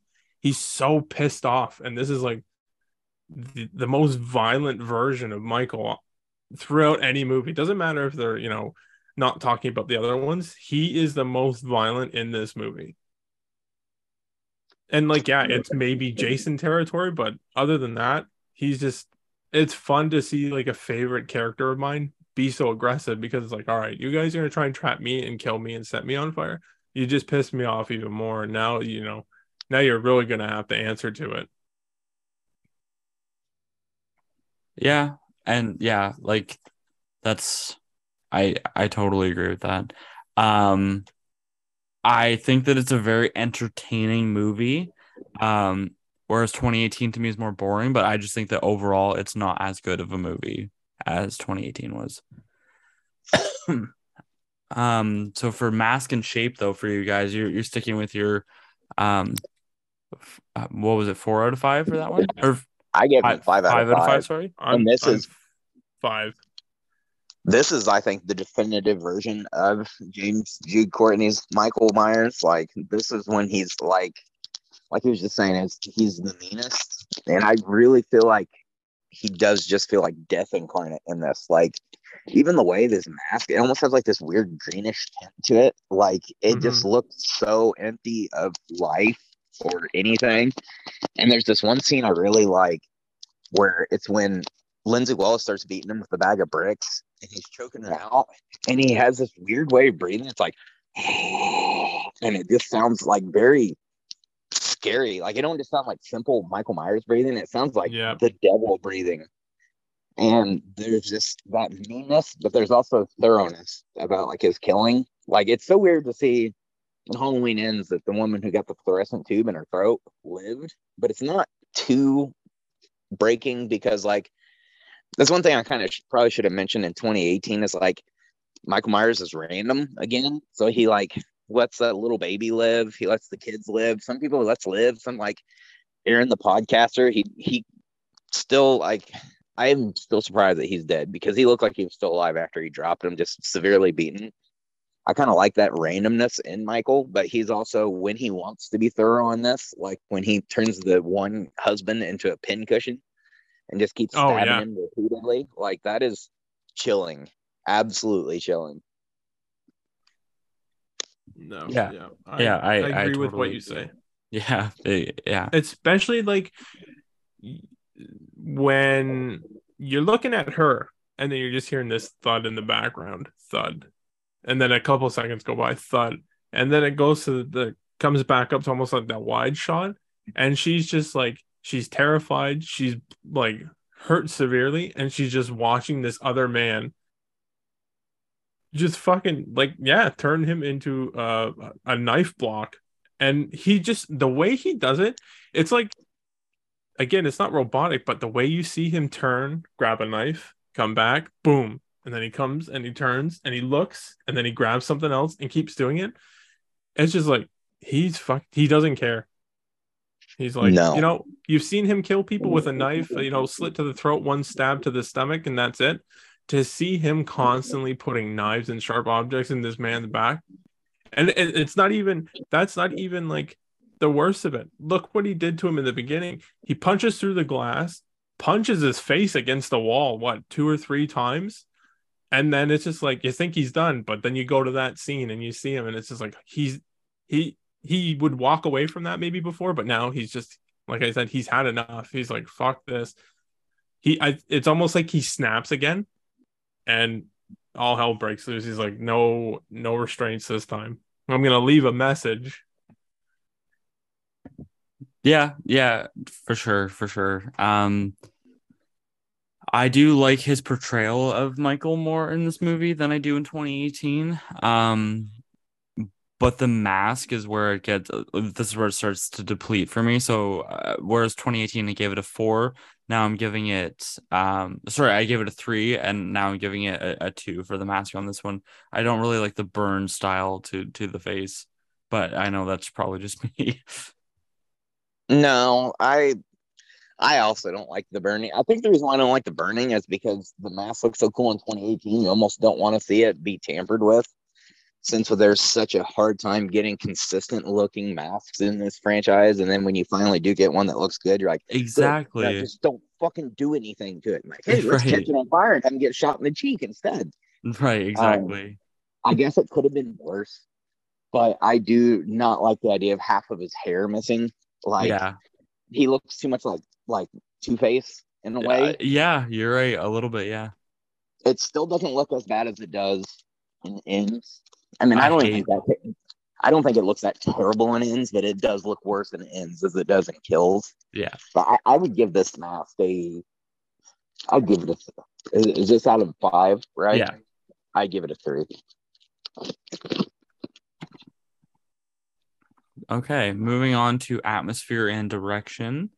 I'm gonna say this is like a 3. I think there's definitely a distinct visual style to it. So it's a 3 for me. I don't know where I come up with this. I feel like it does have atmosphere, but I feel like because of the brutality of the kills, it's almost like that is the atmosphere of it. Maybe it's because it's called Halloween Kills, and the kills are so like it almost has like this atmosphere of death. Like maybe because there's so many people that die in it, it's called Kills. It's focused on the kills. Like I will at least say that it does have atmosphere. The directing is not the greatest in this. I mean, it's as far as like the David Gordon Green ones, I like all 3 of them. I love them. I will probably watch this trilogy 2-3 times a year. I've already watched the trilogy once since Ends came out, but I will say this one is the worst one. It's not my least favorite, but it is the worst one as far as like being cohesive or like being what a standard movie would be. So this is out of 10, right? Sorry, hold on one second. Is this is atmosphere and out of 5, this one. Okay. I will give this a 3. Okay. I think it's so surprising. I'm just gonna give it a 5.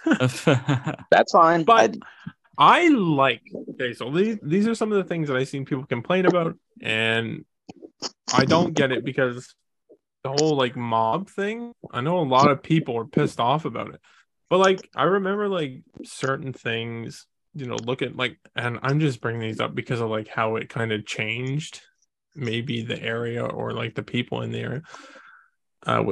Just say like when Martin Luther King got shot, it was like people went apeshit and they were fucking pissed off and crazy.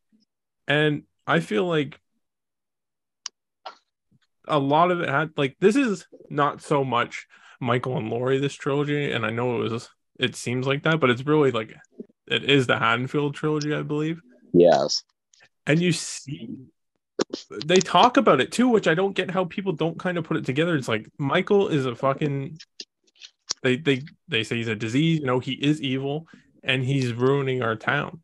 So the town obviously has had enough of it, and then they band together. And like the evil dies tonight shit doesn't bother me at all, because when people get in that state of mind and they feel scared and backed up into a corner, they do crazy shit. They do shit they wouldn't normally do.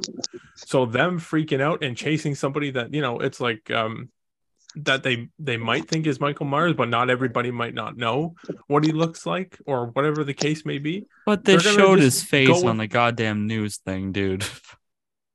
But that's the thing. When you're in the moment, you're not thinking straight. But If they you get showed that the worked other up- guy's face right before. Wasn't that after? He No. turned them into monsters. Yeah, he, like, I don't know. I like that stuff, and I think it suits well with it, and I think it goes good with the movie. I think And it's it about was the a teen. like it was a good point. It was something I like that they tried to say something, but it was like these are not the people to say it. Like that you shouldn't have like try to have a message about mob mentality and then like cut to the dude from Mad TV, Stuart from Mad TV, doing like some fucking major comedy skit. Oh man. That's what I Stuart! Yeah, love exactly. Little John and Big John. They're great. Oh, they're When great. they're just walking through the house They and you are. just hear them. But But it's it such a like again, if the movie was like that from the beginning, but it's such a tonal shift to the rest of the movie though. I don't know. I don't really mind the mob stuff either. You know what's weird? Like, I feel like David Gordon Green got the screws put to him on Halloween Kills because he had a lot of influence from John Carpenter, like what should be done with the franchise. And John Carpenter's original idea for Halloween 4 is Michael Myers is a ghost, and it's really about the town of Haddonfield. And it's like he is a ghost that haunts Haddonfield, and like he's not actually physical, and he like possesses people in Haddonfield. And I feel like John probably put that in his ear, like, oh, what would be a good idea for the second one, like incorporate this part that I've always wanted to do. Yeah, that's a good idea, John. I'm gonna do that. And then I might just be pulling that out of my ass, but I know that's what John actually wanted for the fourth one.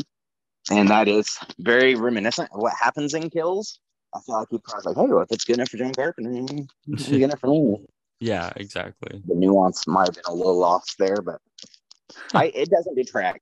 The only thing that detracts from me, and this kind of ties back into the Rob Zombie part, this has very, very bad dialogue. Like, that's the one thing I will say and agree with. The dialogue is not great. It isn't. No, and it's so repetitive. Like, there's supercuts on YouTube of them saying 40 years ago. Yeah. People die tonight. Like, it's so overused. Like, he was there 40 years ago. He stepped in dog shit in my yard 40 years ago. And like, it's almost the thing where the whole movie is just evil dies tonight 40 years ago. 40 years ago, evil died. Evil dies tonight 40 years ago. Like, that's really the only thing I don't like about the mob. It's just they just keep repeating those two things. Like, if they just said evil dies tonight one time and like didn't talk about 40 years ago, like, and just said, hey, I can't have my fucking kids be killed by a killer, or something, like a reason that's not just like a slogan. Mm-hmm. I actually would probably, I don't have an unfavorable opinion of Mom, but I would probably have a more favorable opinion if it wasn't for that atrocious dialogue.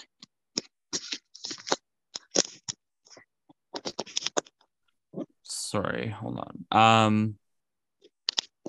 Had we moved on to suspense and kills yet or no? No, we have not. Okay. Suspense and kills. These kills were very good. I'm gonna say this was a 7 out of 10 for me. Yeah. I'm gonna say 8, just because the kills are that good. Like, this movie's kills are its shining feature. Some of the best slasher movie kills I've seen, maybe in a long time, maybe ever. They're very brutal, very mean, very realistic looking, almost shocking. Like, when I saw it, I was like, Jesus, man, is this Halloween or is this Hatchet? Like, yeah, exactly. I was not really taken aback, but like, as a horror fan, I was even like, wow, this is gnarly. Like, I can't imagine what normies are thinking when they're watching this. Like holy crap. Normies. I can only imagine. They probably were shocked. Because, I was shocked. And I watched these movies yearly. So, but yes, I agree. It does have fantastic kills. I'm gonna give it a 9, and I'm only giving it a 9 and not a perfect 10 because I wanted more. Yeah, like it's so brutal and violent and angry, and my favorite, I think, two scenes out of the whole thing are the park with the car. Everybody who Yeah, gets killed there is just phenomenal. I The love it. the guy to get it first with the knife through the bottom of the eye up into his head. I remember my jaw dropped and I was just like, holy fuck. I was like, this is insane. And then even when he kicks the door and the girl just shoots herself, like it was funny, but I was like, it's just like wow. And the gunshot, when you hear the impact, everything, and then he just kind of gets up and there's that guitar and Oh he's yes, just I love. looking. Yeah, and he's just looking at everything. It's like holy fuck. And then the ending where the town just like, I remember like holy fuck, they're really doing a number on him. They're really beating him down, and I was kind of like, what are they doing with it here? Like, are they gonna end it here? Like, what the hell are they gonna do with the next movie? But then like the whole thing with when Laurie says like when he kills, he transcends and gets more powerful, and then he just stands up, and like the extended cut is so much better, and it's only like a couple minutes longer, but when he's going at everybody, like there's even more throat slashes. Like he kills Tommy, but he hits him multiple times and breaks the bat. It's so brutal. It's unbelievably brutal, and the blood splashing everywhere. And then Karen too was like, is not as violent or brutal, but it was surprising to me. And I was like, really, I was in shock because I remember at the end of the movie, JT was up a row and a little bit to the left. And I remember looking back at him and his girlfriend, and my mouth was just open, and I was looking at them like, "Oh my fucking god!" And they were laughing at me, but it's so brutal. It's a 9. Okay. Soundtrack. I'm going to give it a little less than 2018. Yeah. I do like the track Rampage Me that too. plays during the car scene. That's maybe one of my favorite Carpenter tracks because of like the heavy implementation of the guitar in it. Yeah. It sounds like a hard rock song or heavy type song.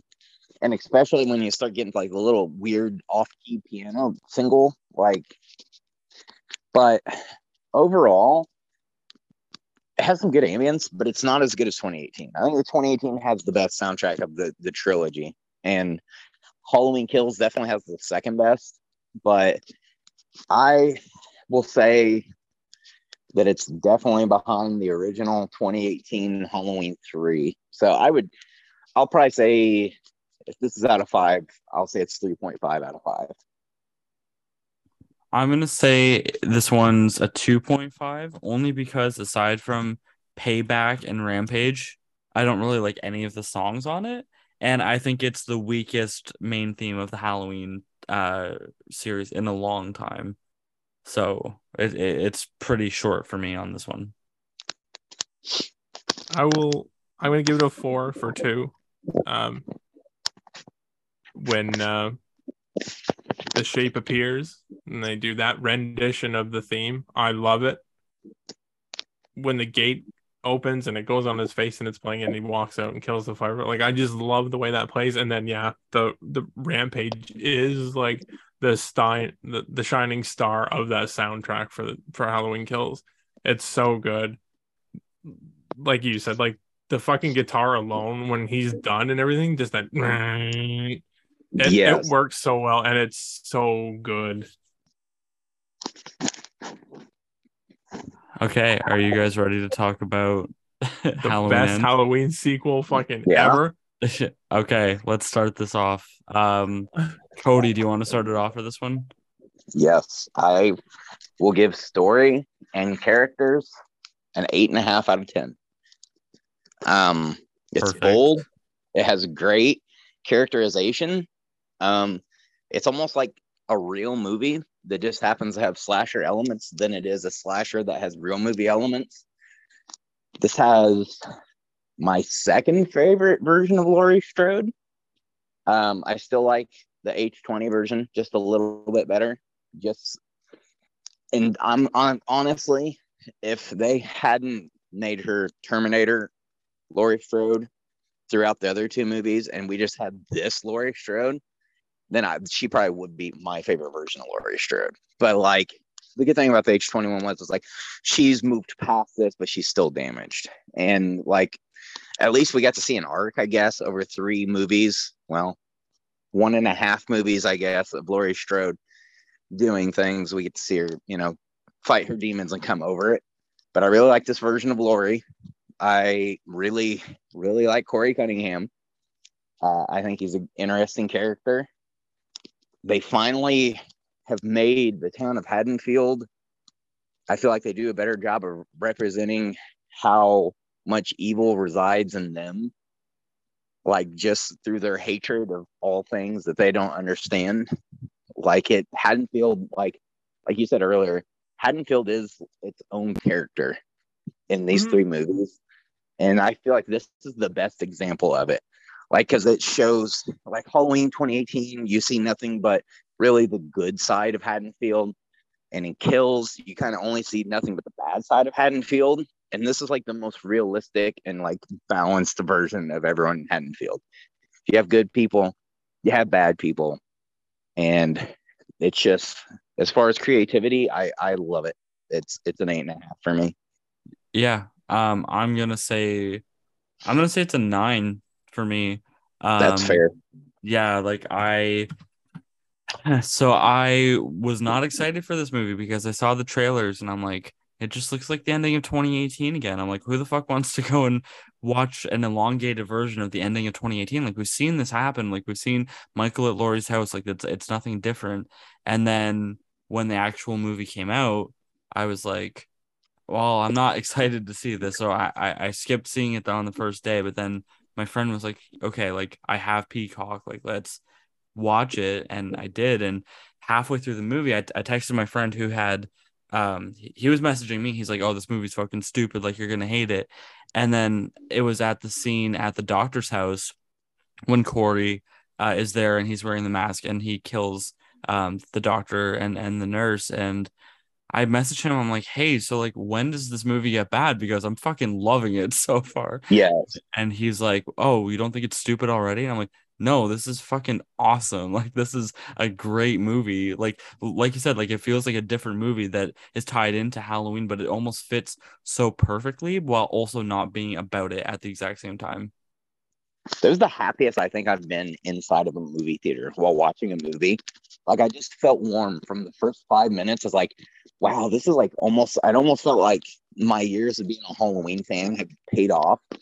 Like, oh my God, this is, and knowing that it's billed as the end, like, okay, I'm liking the tone going into it. It don't seem schlocky, like, unless it comes really, really bad out the left field toward the end. Like, I truly did leave the theater feeling satisfied as a Halloween fan.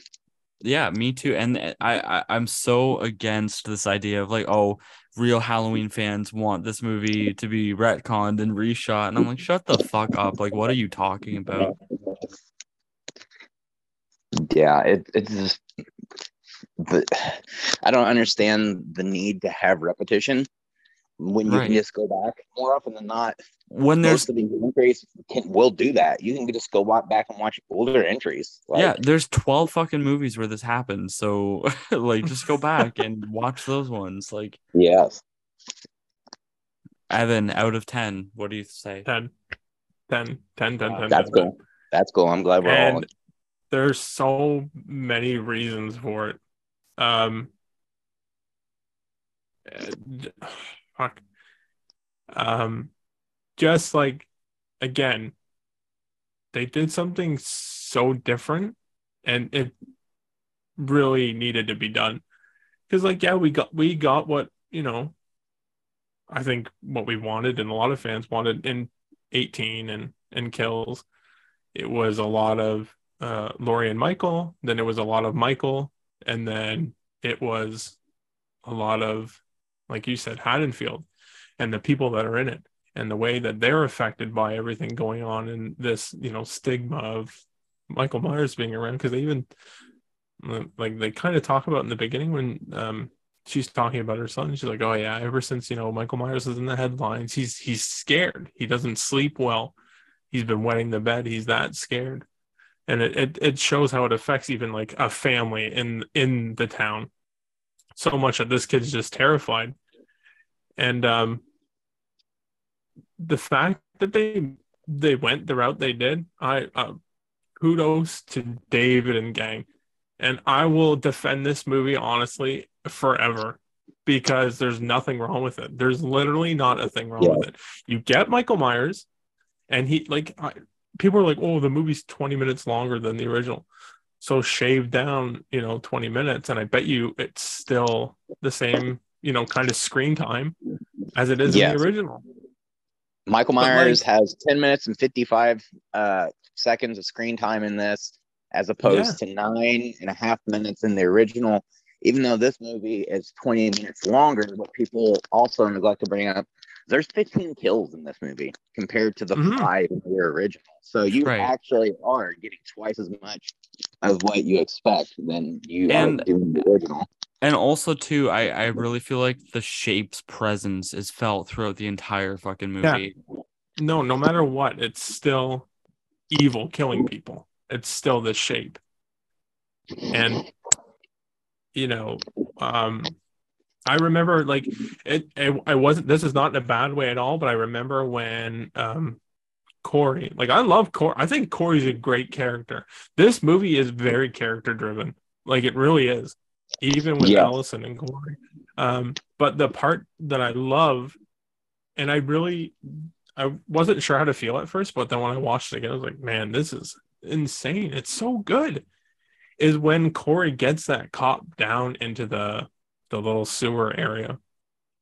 And you're like, holy fuck. Like, and this touches on, like, I don't know if, Cody, you've ever seen that. I imagine you have, is Henry Portrait of a Serial Killer?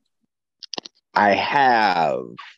Okay, so there's a scene in that movie where Henry and Otis are in like a tunnel, and there's cars running by, and they pretend that the car's dead. And Henry goes, "Oh, are you gonna do it, Otis?" And then Otis kills him, and he's teaching him how to do that almost. And when he goes down there and he lures the cop down there, and he's like, "Show me how to do it. Show me what you do so I can do it too." And I remember being like, wait a minute, like, what's happening? And then Corey has his arms underneath the cop's arms and is holding him, and Michael just kind of stands up, and that first stab that he gets into his chest, and you see him almost like not regenerate, but he feels good doing it. And when he first stabs him, you see, like, he's standing tall and proud, and he's like, this is it. That's what I needed. And it's the same with that woman's husband in Kills. He just keeps going and keeps stabbing and keeps going. And it's like, man, that's Michael. Michael's back, or the Shape is back. And then I love that, it's very Halloween 3 as well. It's not just about Michael Myers. It's about evil. And me and JT have talked about this. I posted about this many times. This really isn't about Michael Myers. This is about the evil. This is about the Shape. This is exactly what Carpenter said it was back in 78. And they brought that feeling back. And they captured it so unbelievably well. And all the nods to other Carpenter movies, The Fog, Christine. I mean, Cunningham. Cunningham is the guy's name in Christine. He goes from nerd to cool guy with an amazing car. Corey goes from this nerdy guy to a motorcycle and not wearing glasses and all that stuff. And this movie, this is my favorite sequel out of all the other Halloween movies. It's the original one, and I like it even more than Kills, because Kills was my favorite, and now it's this one. Yeah. I'm not going to try to rank it, for another year, but like I know it's gonna be very, very, very high up on my list. Like it'll probably be top 3, if not my favorite sequel. Like I know it will.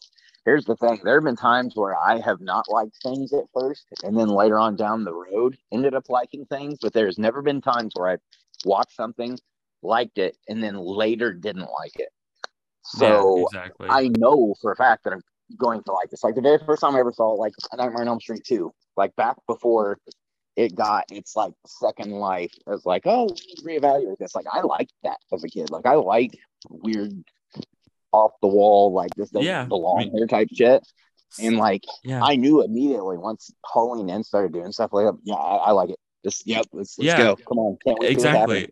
And like very similar with me, like I love Nightmare on Elm Street Part 2. And I didn't even know that people didn't like it until like I went on the internet after, but like I was like, oh, this is different. This is cool. Like I like this. This is a cool take for the second movie.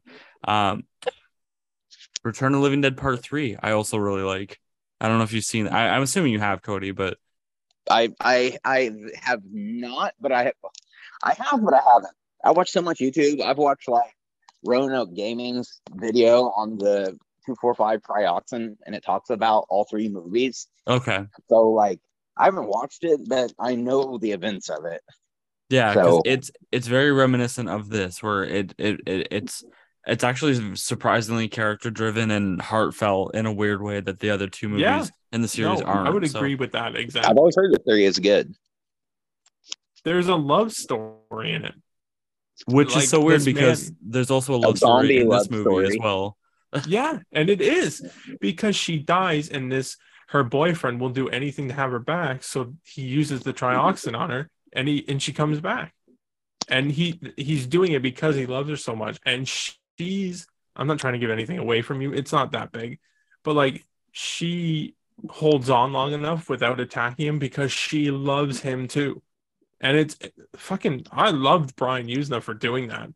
And again, he did something different and it worked. It was still the same kind of movie, zombies coming back. I had no idea it was Brian Usna either, which that kind of ties into Reanimator and Bride of Reanimator. That almost sounds like Bride of Reanimator, which I also like. Love stories in horror movies is not new, and it's not new in Halloween Ends. And I think it fits very well into the movie. And grown men pissing and moaning about it really need to stop, because it's like you can watch the other movies all you want, or accept the fact that somebody made the movie the way they wanted to and the way that they thought it would be good, like portrayed well. And all these grown people pissing and moaning are like, well, you didn't do the movie the way I wanted it to do, like wanted it to be. So now I want you to redo it. It's the horror community can be so shit sometimes. It's not really just the horror community. It's just fandom in general. Like the same thing happened with the Star Wars sequels and even the prequels, right? Like it's happened before. It'll happen again. I just say the horror community because like that's a lot of like the groups that I see it in. Like I remember, like it was so funny. I remember telling JT, I think a day or two after, maybe it might have been the weekend after, I was like, I'm gonna leave this fucking the Nightmare on Meme Street page. I was like, I'm so mad right now. I'm leaving. And then I was like, whatever. And then I stayed, obviously, but I was just like, what are you guys complaining about? You either complain that Michael's like Jason and too violent, to him toning it down a bit. He's still good kills in it, but then they're like, whoa, what happened to him in last? I'm like, because he is still a man. They beat the living fuck out of him. Yeah, he came back and maybe got like a bit of an adrenaline boost and killed everybody. But you see him when he stands up, the man is fucking shaking. He's hurt. He's beaten. It doesn't matter how evil he is. He's still a man.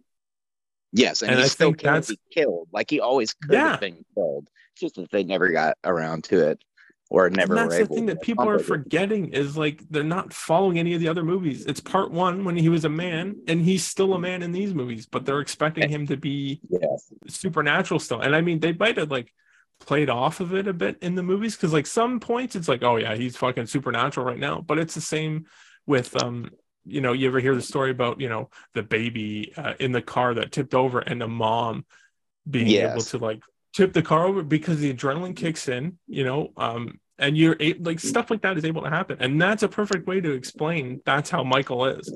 It's Do you happen to evil, watch and it's the? Oh, sorry. Go ahead. no, it's the evilness and like the way he just is. He's not. He doesn't have to be supernatural in order to Yeah. kill people or be powerful. It's funny you said there's like I just talked about the Rona channel. He like explains the science behind like it's mostly like zombie infections or like infections or like vampires or anything. It's like its own like biology. But the other day he did one on Michael Myers, and it's talking about how realistically it could happen.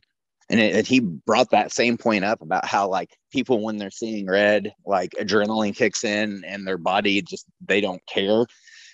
Yeah. Like, and if someone who was that tuned in, kind of like the Florida face eater guy who's all whacked out on bath salts, like they were tasing him and they shot him in the leg, and he still And he really just wouldn't walked through it. down. Yeah. Yes, like so it's not without the realm of possibilities. Like it could happen, but it's like I've told other people, it's like, well, dude, he even had this element in Kills in 2018 because, like, dude, if he was just nigh invincible, why would he be locked up for 40 years? He just fuck it, I'm heading for the door. What are you gonna do? Shoot me? You're not gonna kill me. Like in Halloween Kills, he surrenders. Like he lets himself get captive outside of his house, like because he's scared that the cops are gonna light him up. So it's like even he knows that he has some form There's of limits. Yeah. Yeah. So it's not like this is like they just introduced this element like, oh, Michael can be weak now. Like he always has had limits. And that's the thing that's mind-boggling is how do the people still think that? It's very, very aggravating sometimes because it's just a simple look back and then use your common sense. And there's like I can see sometimes where people might have complaints. Like I have a complaint. I have a very, very, very huge complaint with Scream 3, and that is that this movie does not know how firearms or bulletproof vests work. And Sydney and Roman are just like tagging each other in the chest at close range, like like it reminds me of the Family Guy skit where they're all playing paintball but with like live ammunition and it's just like bouncing off them, like exactly. And like that type of shitty writing, sure, people walking away from that type of stuff is definitely without the realm of possibilities. Like you can die from being shot with a bulletproof vest on from like even a low caliber weapon. Like you can die from internal bleeding. Like it's still a projectile hitting you at 1,000 miles per hour. So like I like in those situations, sure, but like Michael Myers, his abilities are about suspension of disbelief, and it's always meant to be vague. So like you're almost putting your own self limitations on what you think you should be able to do by saying, oh, that can't happen with him. Like especially like when John Carpenter said that like he's always supposed to be kind of vague. He's like he's part human, he's part supernatural, he's like the wind. And if you try to explain him, then you've gotten away from what makes him work. And that's the thing, like that's what they were trying to do with this one. It's more about Michael as a theme than he was an actual person or character. And it's more so about the idea of evil than it is an icon of evil or a figure of evil. Like, oh, it's just this one guy. And I think the movie did it well. Me and like JT have talked about this. When Corey puts the mask on, it's still very much the same vibe as like if Michael had the mask on. Yes. It doesn't change. It doesn't change at all. Just because this kid, you see him put the mask on, he's just as violent. He's even messy with his kills the first couple. And then it still has the same presence. It still feels exactly like how it did in 78 when he's walking around killing people.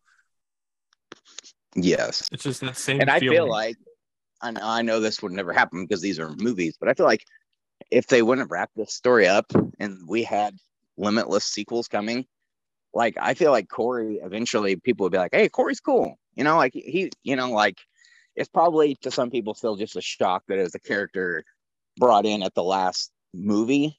But I feel like if it was like, as much as I hate to use this comparison, like people eventually became cool with Jigsaw having like disciples and stuff. Like, sure, that isn't Jigsaw. I mean, he was just a guy anyway. But like, it's more so about the traps and the atmosphere and everything.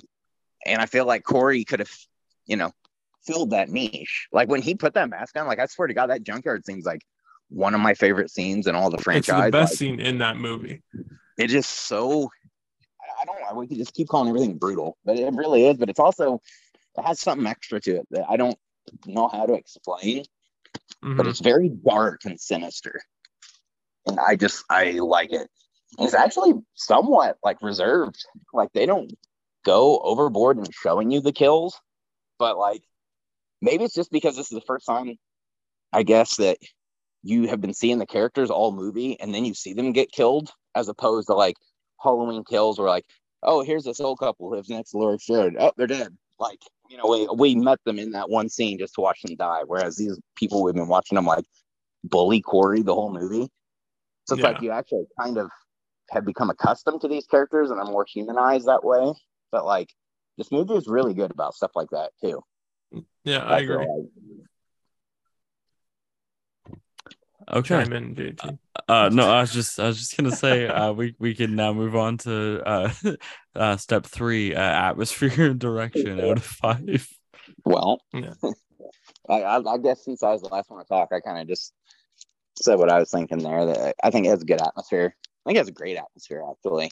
Directing, this is probably the best directing outside of the original.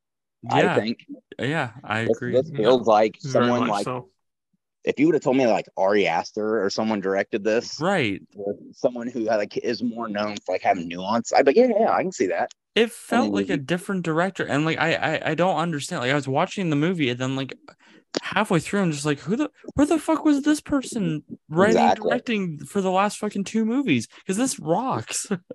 Yes, it makes me wonder how much like Universal was like looking over his shoulder. It makes me wonder if they had like, we're like, no. Like, I wonder if it makes me kind of wish I could see what him unaltered would have done over 3 movies without any type of like studio interference, like from Jason Blum or whatever, like just on his own. Because it makes me think now that he might be more creative than what we actually give him credit for, besides just directing boner comedies and slashers. Like, Yeah, exactly. 'cause this movie had a lot of actual like direction and like character building and stuff like that in it. And the editing was like amazing. Yes. Like, just everything, like so many different scenes. Like, I can't blow this movie enough. No. So I'm gonna say 5 out of 5 for atmosphere and direction. Yeah. Yeah, I'm saying 5 out of 5 too. Especially because it doesn't ever make you feel different when he's walking around killing people when it's Corey.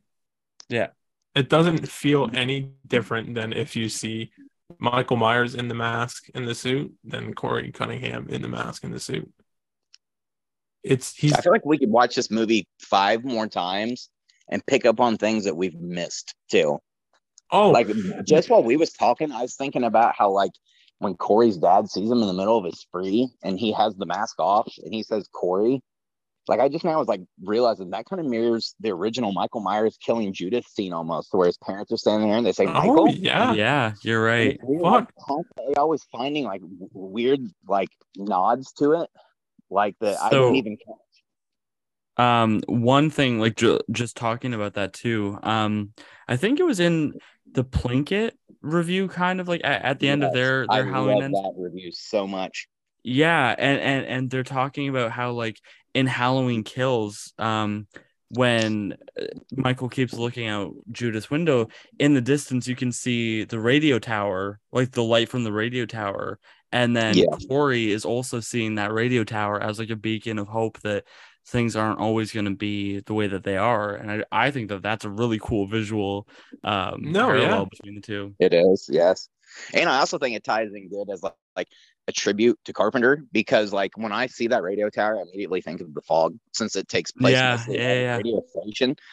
So I kind of feel like it fills 2 purposes and it does both pretty well. Even if it wasn't even intended to be like a nod toward The Fog, the fact that I can read into that this movie is so dense with stuff like that you could be like, hey, I wonder if this is a reference to yada yada yada. You know, like there's TLC that is put into making this movie. Yeah, exactly. Okay, so suspense and kills out of 10. I'm 5 on that last one. What? I heard you. Did I actually say it? I didn't think I Yeah. talked about that part. Yeah, I think you they said got 5. My God, I'm fucking Yeah. losing It's all good. it. Suspense and kills out of 10, Evan. 10. 10 all the way. And it's, I don't know. I think the suspense is more like, again, it doesn't matter who has a mask on, whatever, if it's, that one that they use for Michael, the one that Corey has on, the Scarecrow one, doesn't matter. It's still the acts that they're doing. That's what's suspenseful too. The way they're going about it. Like, the woman comes out of the doctor's and house, and Corey's just sitting there stabbing this guy with a bag on his head with a fucking bottle opener in the neck. I was like, holy shit. And the little things, even like when Laurie's picking up on some things with Corey that are kind of off, like him standing by the bush or like just coming out of nowhere, like that's suspenseful. And it worked. And I don't know, it was very good. I'll just say everything about this movie is amazing. There isn't a whole lot that I didn't like. I don't even think there is anything that I liked, honestly. I would say a 7 for suspense and kills. I didn't find it to be very suspenseful, and the kills were kind of subpar, but they were done in kind of like a tasteful way, I found. So it gets a solid 7 for me.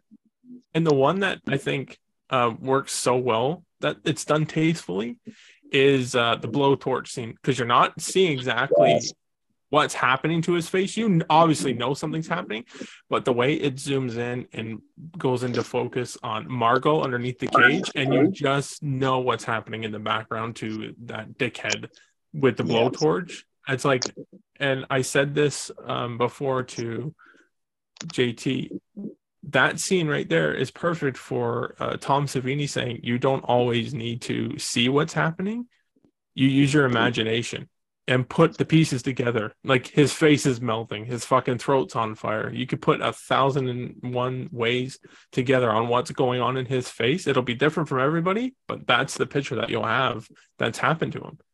And then like 2 seconds later, you see her face get caved in by his foot. So it doesn't show a really good kill, but in a great way. And then it shows a great kill and you see everything happen to her. And then she gets run over and her head like crunches. Yeah. And this kind of ties into what I was saying earlier about they're feeling like there's so many references that just we might not have picked up on, but like the fact that it is like a flare torch thing to the face. And that happens in Friday the 13th, part 5, where it's about a copycat Jason. Like, I feel like that couldn't be non-intentional. And like, I don't know if you guys have seen the pictures. There's actually leaked photos of the like practical effects they have of the dead bodies. And even though they refrained from showing it, they do have a dummy head for that kill that showed the guy's face was just white with like sulfur running over it. And like all white, cracked, and dried from it just being like burnt up. It looked really good. And like the fact that they didn't use it is kind of shows restraint as well, because they could have went all the way, but it's probably the most memorable one in there because it just seems so brutal and over the top. Yeah. As far as atmosphere goes, I will give it an 8. That and the kills. The atmosphere or the suspense, knowing that it was the final movie of the trilogy, and the final time that we'd be seeing Jamie Lee Curtis play Laurie Strode, I knew that all bets were off. There's no guarantee that she would live or that anyone would live. I kind of knew going into that Michael was going to die no matter what. It's just who's going to die as collateral. Like maybe Allison would die. Knowing that there's finality to it, walking into that movie kind of in itself added some suspense to it for me. The kills are okay. My only complaint about the kills is there's actually some really, really good kills in it, but none of them come from Michael. And like just having one good kill from Michael would have been fine. Because like when he stabbed the cop, like I like what that means story-wise, but it's just kind of like a bland stabbing. And then, when he kills Corey, he kind of snaps his neck. Like, and then we see him pin the nurse to the wall. So it's like a Michael kill we've already seen. I don't even mind the limited amount of Michael Myers that we had. I just would have liked at least one of his kills to have been like super gnarly or super grotesque, but it's fine because Corey's were off the freaking chain, like the blowtorch and the DJ getting. Well, even the wrench, when he kills that girl with the wrench, you don't see it. But when I you love see how that drops and the guitar rip drops right as soon as that hits. And then you look at the girl and she's laying down against the part of the fence. You see her forehead's cracked right open. So he just like cranked her right in the head. Put that together in your mind. You don't have to see it. But I even like that kill a lot because you know what happened to her. Is a quick swing to the forehead and boom. She's fucking gone. Okay. Soundtrack out of 5. This one, unfortunately, is my least favorite of the new trilogy, the Blumhouse trilogy, the David Gordon Green. Other than the junkyard scene, it feels like John Carpenter is almost not even present. I listened to this album one time. There's tracks that I listen to it pretty frequently, but I will say this, like, this one actually has really good utilization of like songs, like not like scores, but actual songs, like the song that they're playing when Allison and Corey is on the motorcycle, and it almost sounds like synthwave. Like, that was really good. It kind of fit into the thing. It almost feels like something you'd see in Drive. Like, that whole scene kind of felt like Drive. So I do kind of like the exterior music that they added in. But as far as like the score goes, this is very, I don't want to say it was disappointing, but it was just very lackluster, I guess. Like, especially compared to 2018 and Kills. Like, knowing that he did 2 soundtracks this year, he did the Firestarter one and then this, it makes me wish that he would have not even done the Firestarter one and saved those tracks for like ends, because how perfect would it have been to have this good of a movie to go out on with like a really good soundtrack to go with it. Yeah, I agree. So I'm gonna give it like a 3. Okay. And Evan? I'll say, obviously, I'm gonna say 5 because like the little bit that they use for the main theme, like when Michael's killing the cop and stuff, but like the junkyard is a big thing. That was like, they saved all their time and energy for that. And it's not only his, like, I guess, way or version of doing a Halloween, music piece. It's also very reminiscent of Christine, especially when they first pull up and then when the truck actually drives after the 2 girls. It reminds me a lot of Christine, and I love Christine. I think that movie's great, and the soundtrack for that movie's phenomenal. So that's why I love it. And based again alone on that, and then like I always love the different variations of the main theme. That's why I could listen to the junkyard on repeat all day. It's so good. The track that has the best part for me is the procession. When that started in the theaters, and then it's awesome. It is a good track. Like, I love things that just have like a constant like rhythmic thumping, and that one, same with like the Halloween Triumphant, has like a bump, bump, bump, bump, and I dig tracks that do that. So overall though, I'm gonna have to rate it, I think, 4 out of 5. I like how gothic and sad it sounds for the most part. But yeah, that's like sorry. A big thing for me for that too is because the second time I seen it was in IMAX, and that's where the sound really like shined through. I think, especially with those tracks, like the one that God, you just said it. What the fuck is it called? The ending. The procession. Yeah. Thank you.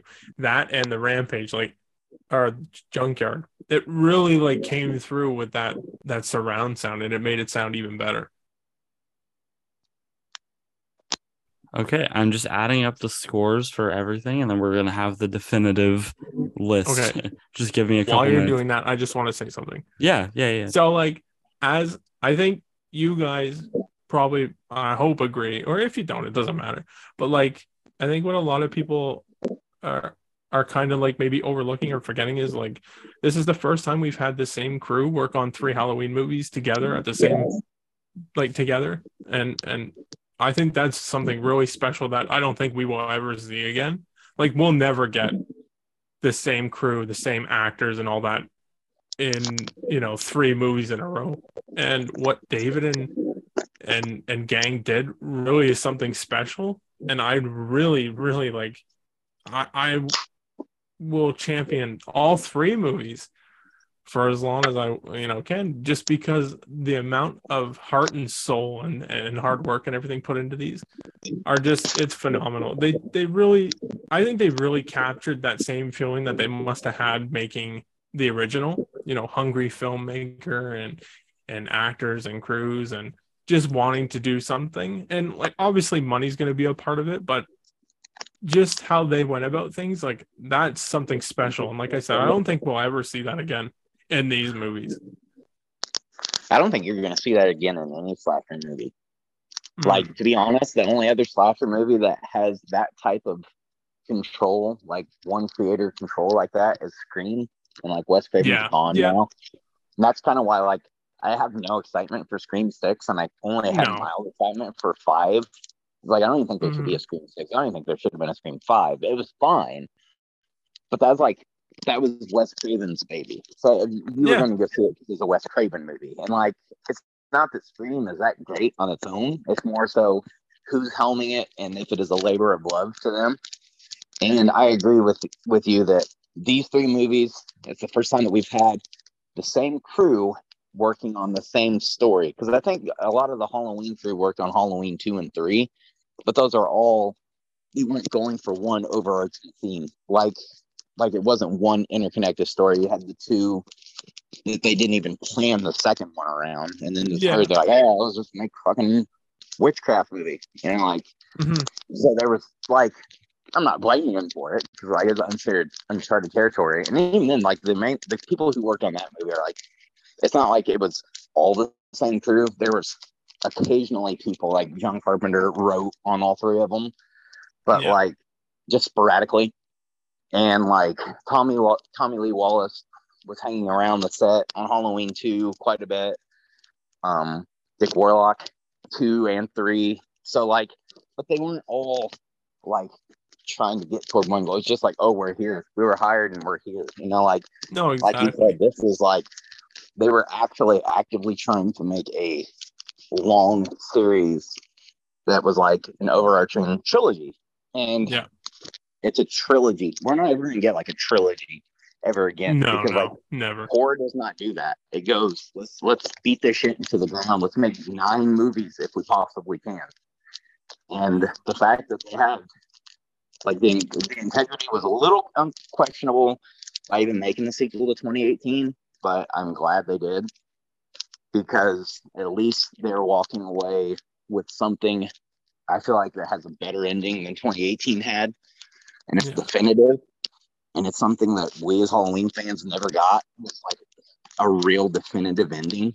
Like, even 820, I love that ending, but they retconned it, and even then, like, she killed him, but then it just immediately cuts to black. Like, this was kind of like Lord of the Rings. Like, hey, you succeeded, and now many months later, you're saying everything's okay.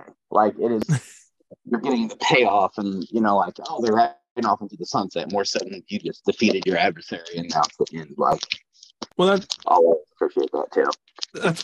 That's what I said to JT too. Is like, I remember like when Laurie cut Michael's throat, I was like, oh my god. Like, I knew something was going to happen, but it still took me by surprise. And then the part that really got me was when Michael lifted his hand up and then started choking Laurie. And you think she's going to die too, but then it plays like the theme and all the flashbacks. Like, I don't even give a fuck. Like, movies are supposed to do this. I had tears in my eyes because like this is the end of an era. This is 40 plus years in the making, and it's coming to an end. Like, it's really ending. And it was just, it was weird because I wasn't expecting that to happen, especially in a horror movie. But like, I teared up and I was like, holy fuck, man. Like, this is over between them. It's done. And then they threw his body in like the fucking whatever the hell that is. metal grinder thing from And you 30 see Days his of body Night. collapse and implode, and it's gone. He's gone. I was like, that's immediately the thought that popped in my head. I was like, he's gone forever. Like, this character, the shape isn't obviously, but like who we all obviously know and all that, he's gone. And it was surprising. It really took me by surprise, but I knew something like that was going to happen. All right. And do you guys want to hear our ranking list? Sure. So this is the definitive list from our ranking system. So obviously we have Halloween 78 as number 1. We have Halloween Ends as a close second. We have Halloween 2018, Halloween 3, Halloween 5, 2007, Halloween Kills, 1981's Halloween 2, 2009's Halloween 2, Halloween 6, Halloween 4, H2O, and Resurrection at the bottom of the barrel. That's crazy. And you know what's even crazier is 1981 won out over 2009 by 0.5. Wow. Yeah. So, I mean, do you guys have anything else to say, or does that pretty much wrap up I'll put our one more discussion? thing, little tiny thing out. And it's only because like when Cody was saying like how Corey's dad was looking at it was like the same thing as Michael's parents when they saw him after he killed Judith. Yeah. And I told you this, I think not too long ago, JT, was after everything's said and done in that movie too, and they do the shots of like where they were in the house and there's no breathing, that was pretty big too. When you didn't hear Michael breathing anymore, I was like, oh man, I had goosebumps, and I have chills now too. And then you just see the mask laying there. I was like, man. And even the font, when it goes Halloween Ends and then Ends stays for like a little bit, like maybe 2-3 seconds longer. I was like, oh, like that's and then it. decision to use Don't Fear the Reaper, because narratively that is a perfect song to end on. And plus that is literally, we heard that song in the first one. Like, that is a great callback, and lyrically, like, the words of the song make sense thematically to what the movie was about. And also, it's playing in the supermarket when like the grocery market version of it. Is it really? Yeah. They're playing like a Muzak version of it. Horror movies, but I love it. I mean, it's one of my favorite songs of all time anyway. So I mean, like, the more the merrier for me. But I had no idea. I'm gonna have to listen to that now.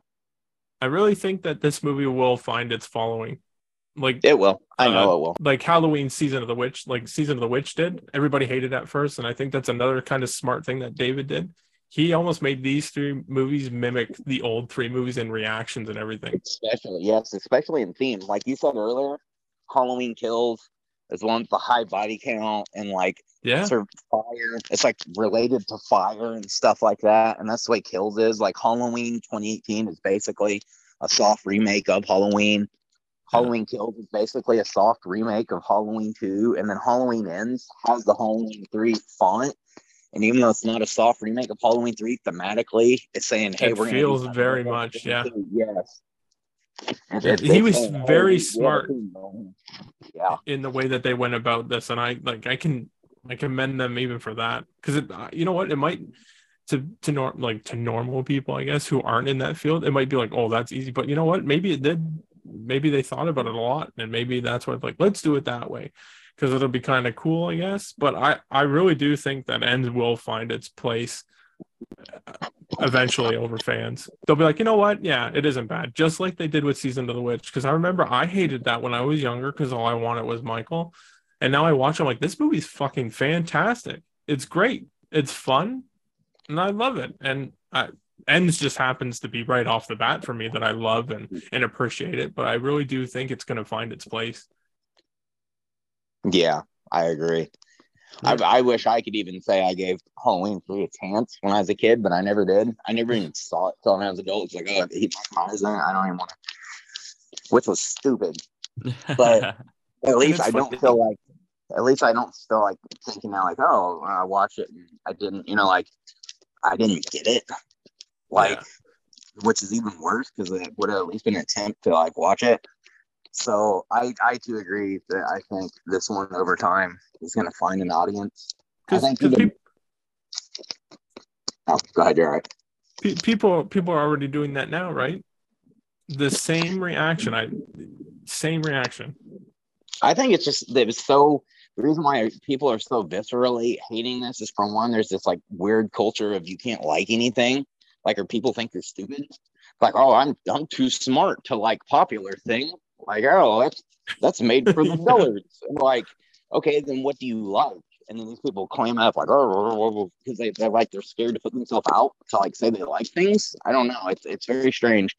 But I feel like a lot of the bad talk about Halloween Ends comes from people who are like in shock from what it was. And then now they're too scared to kind of like go back on what they said. Like, no, I fucking commit now. I've already said I hated it, like, because yeah, go ahead.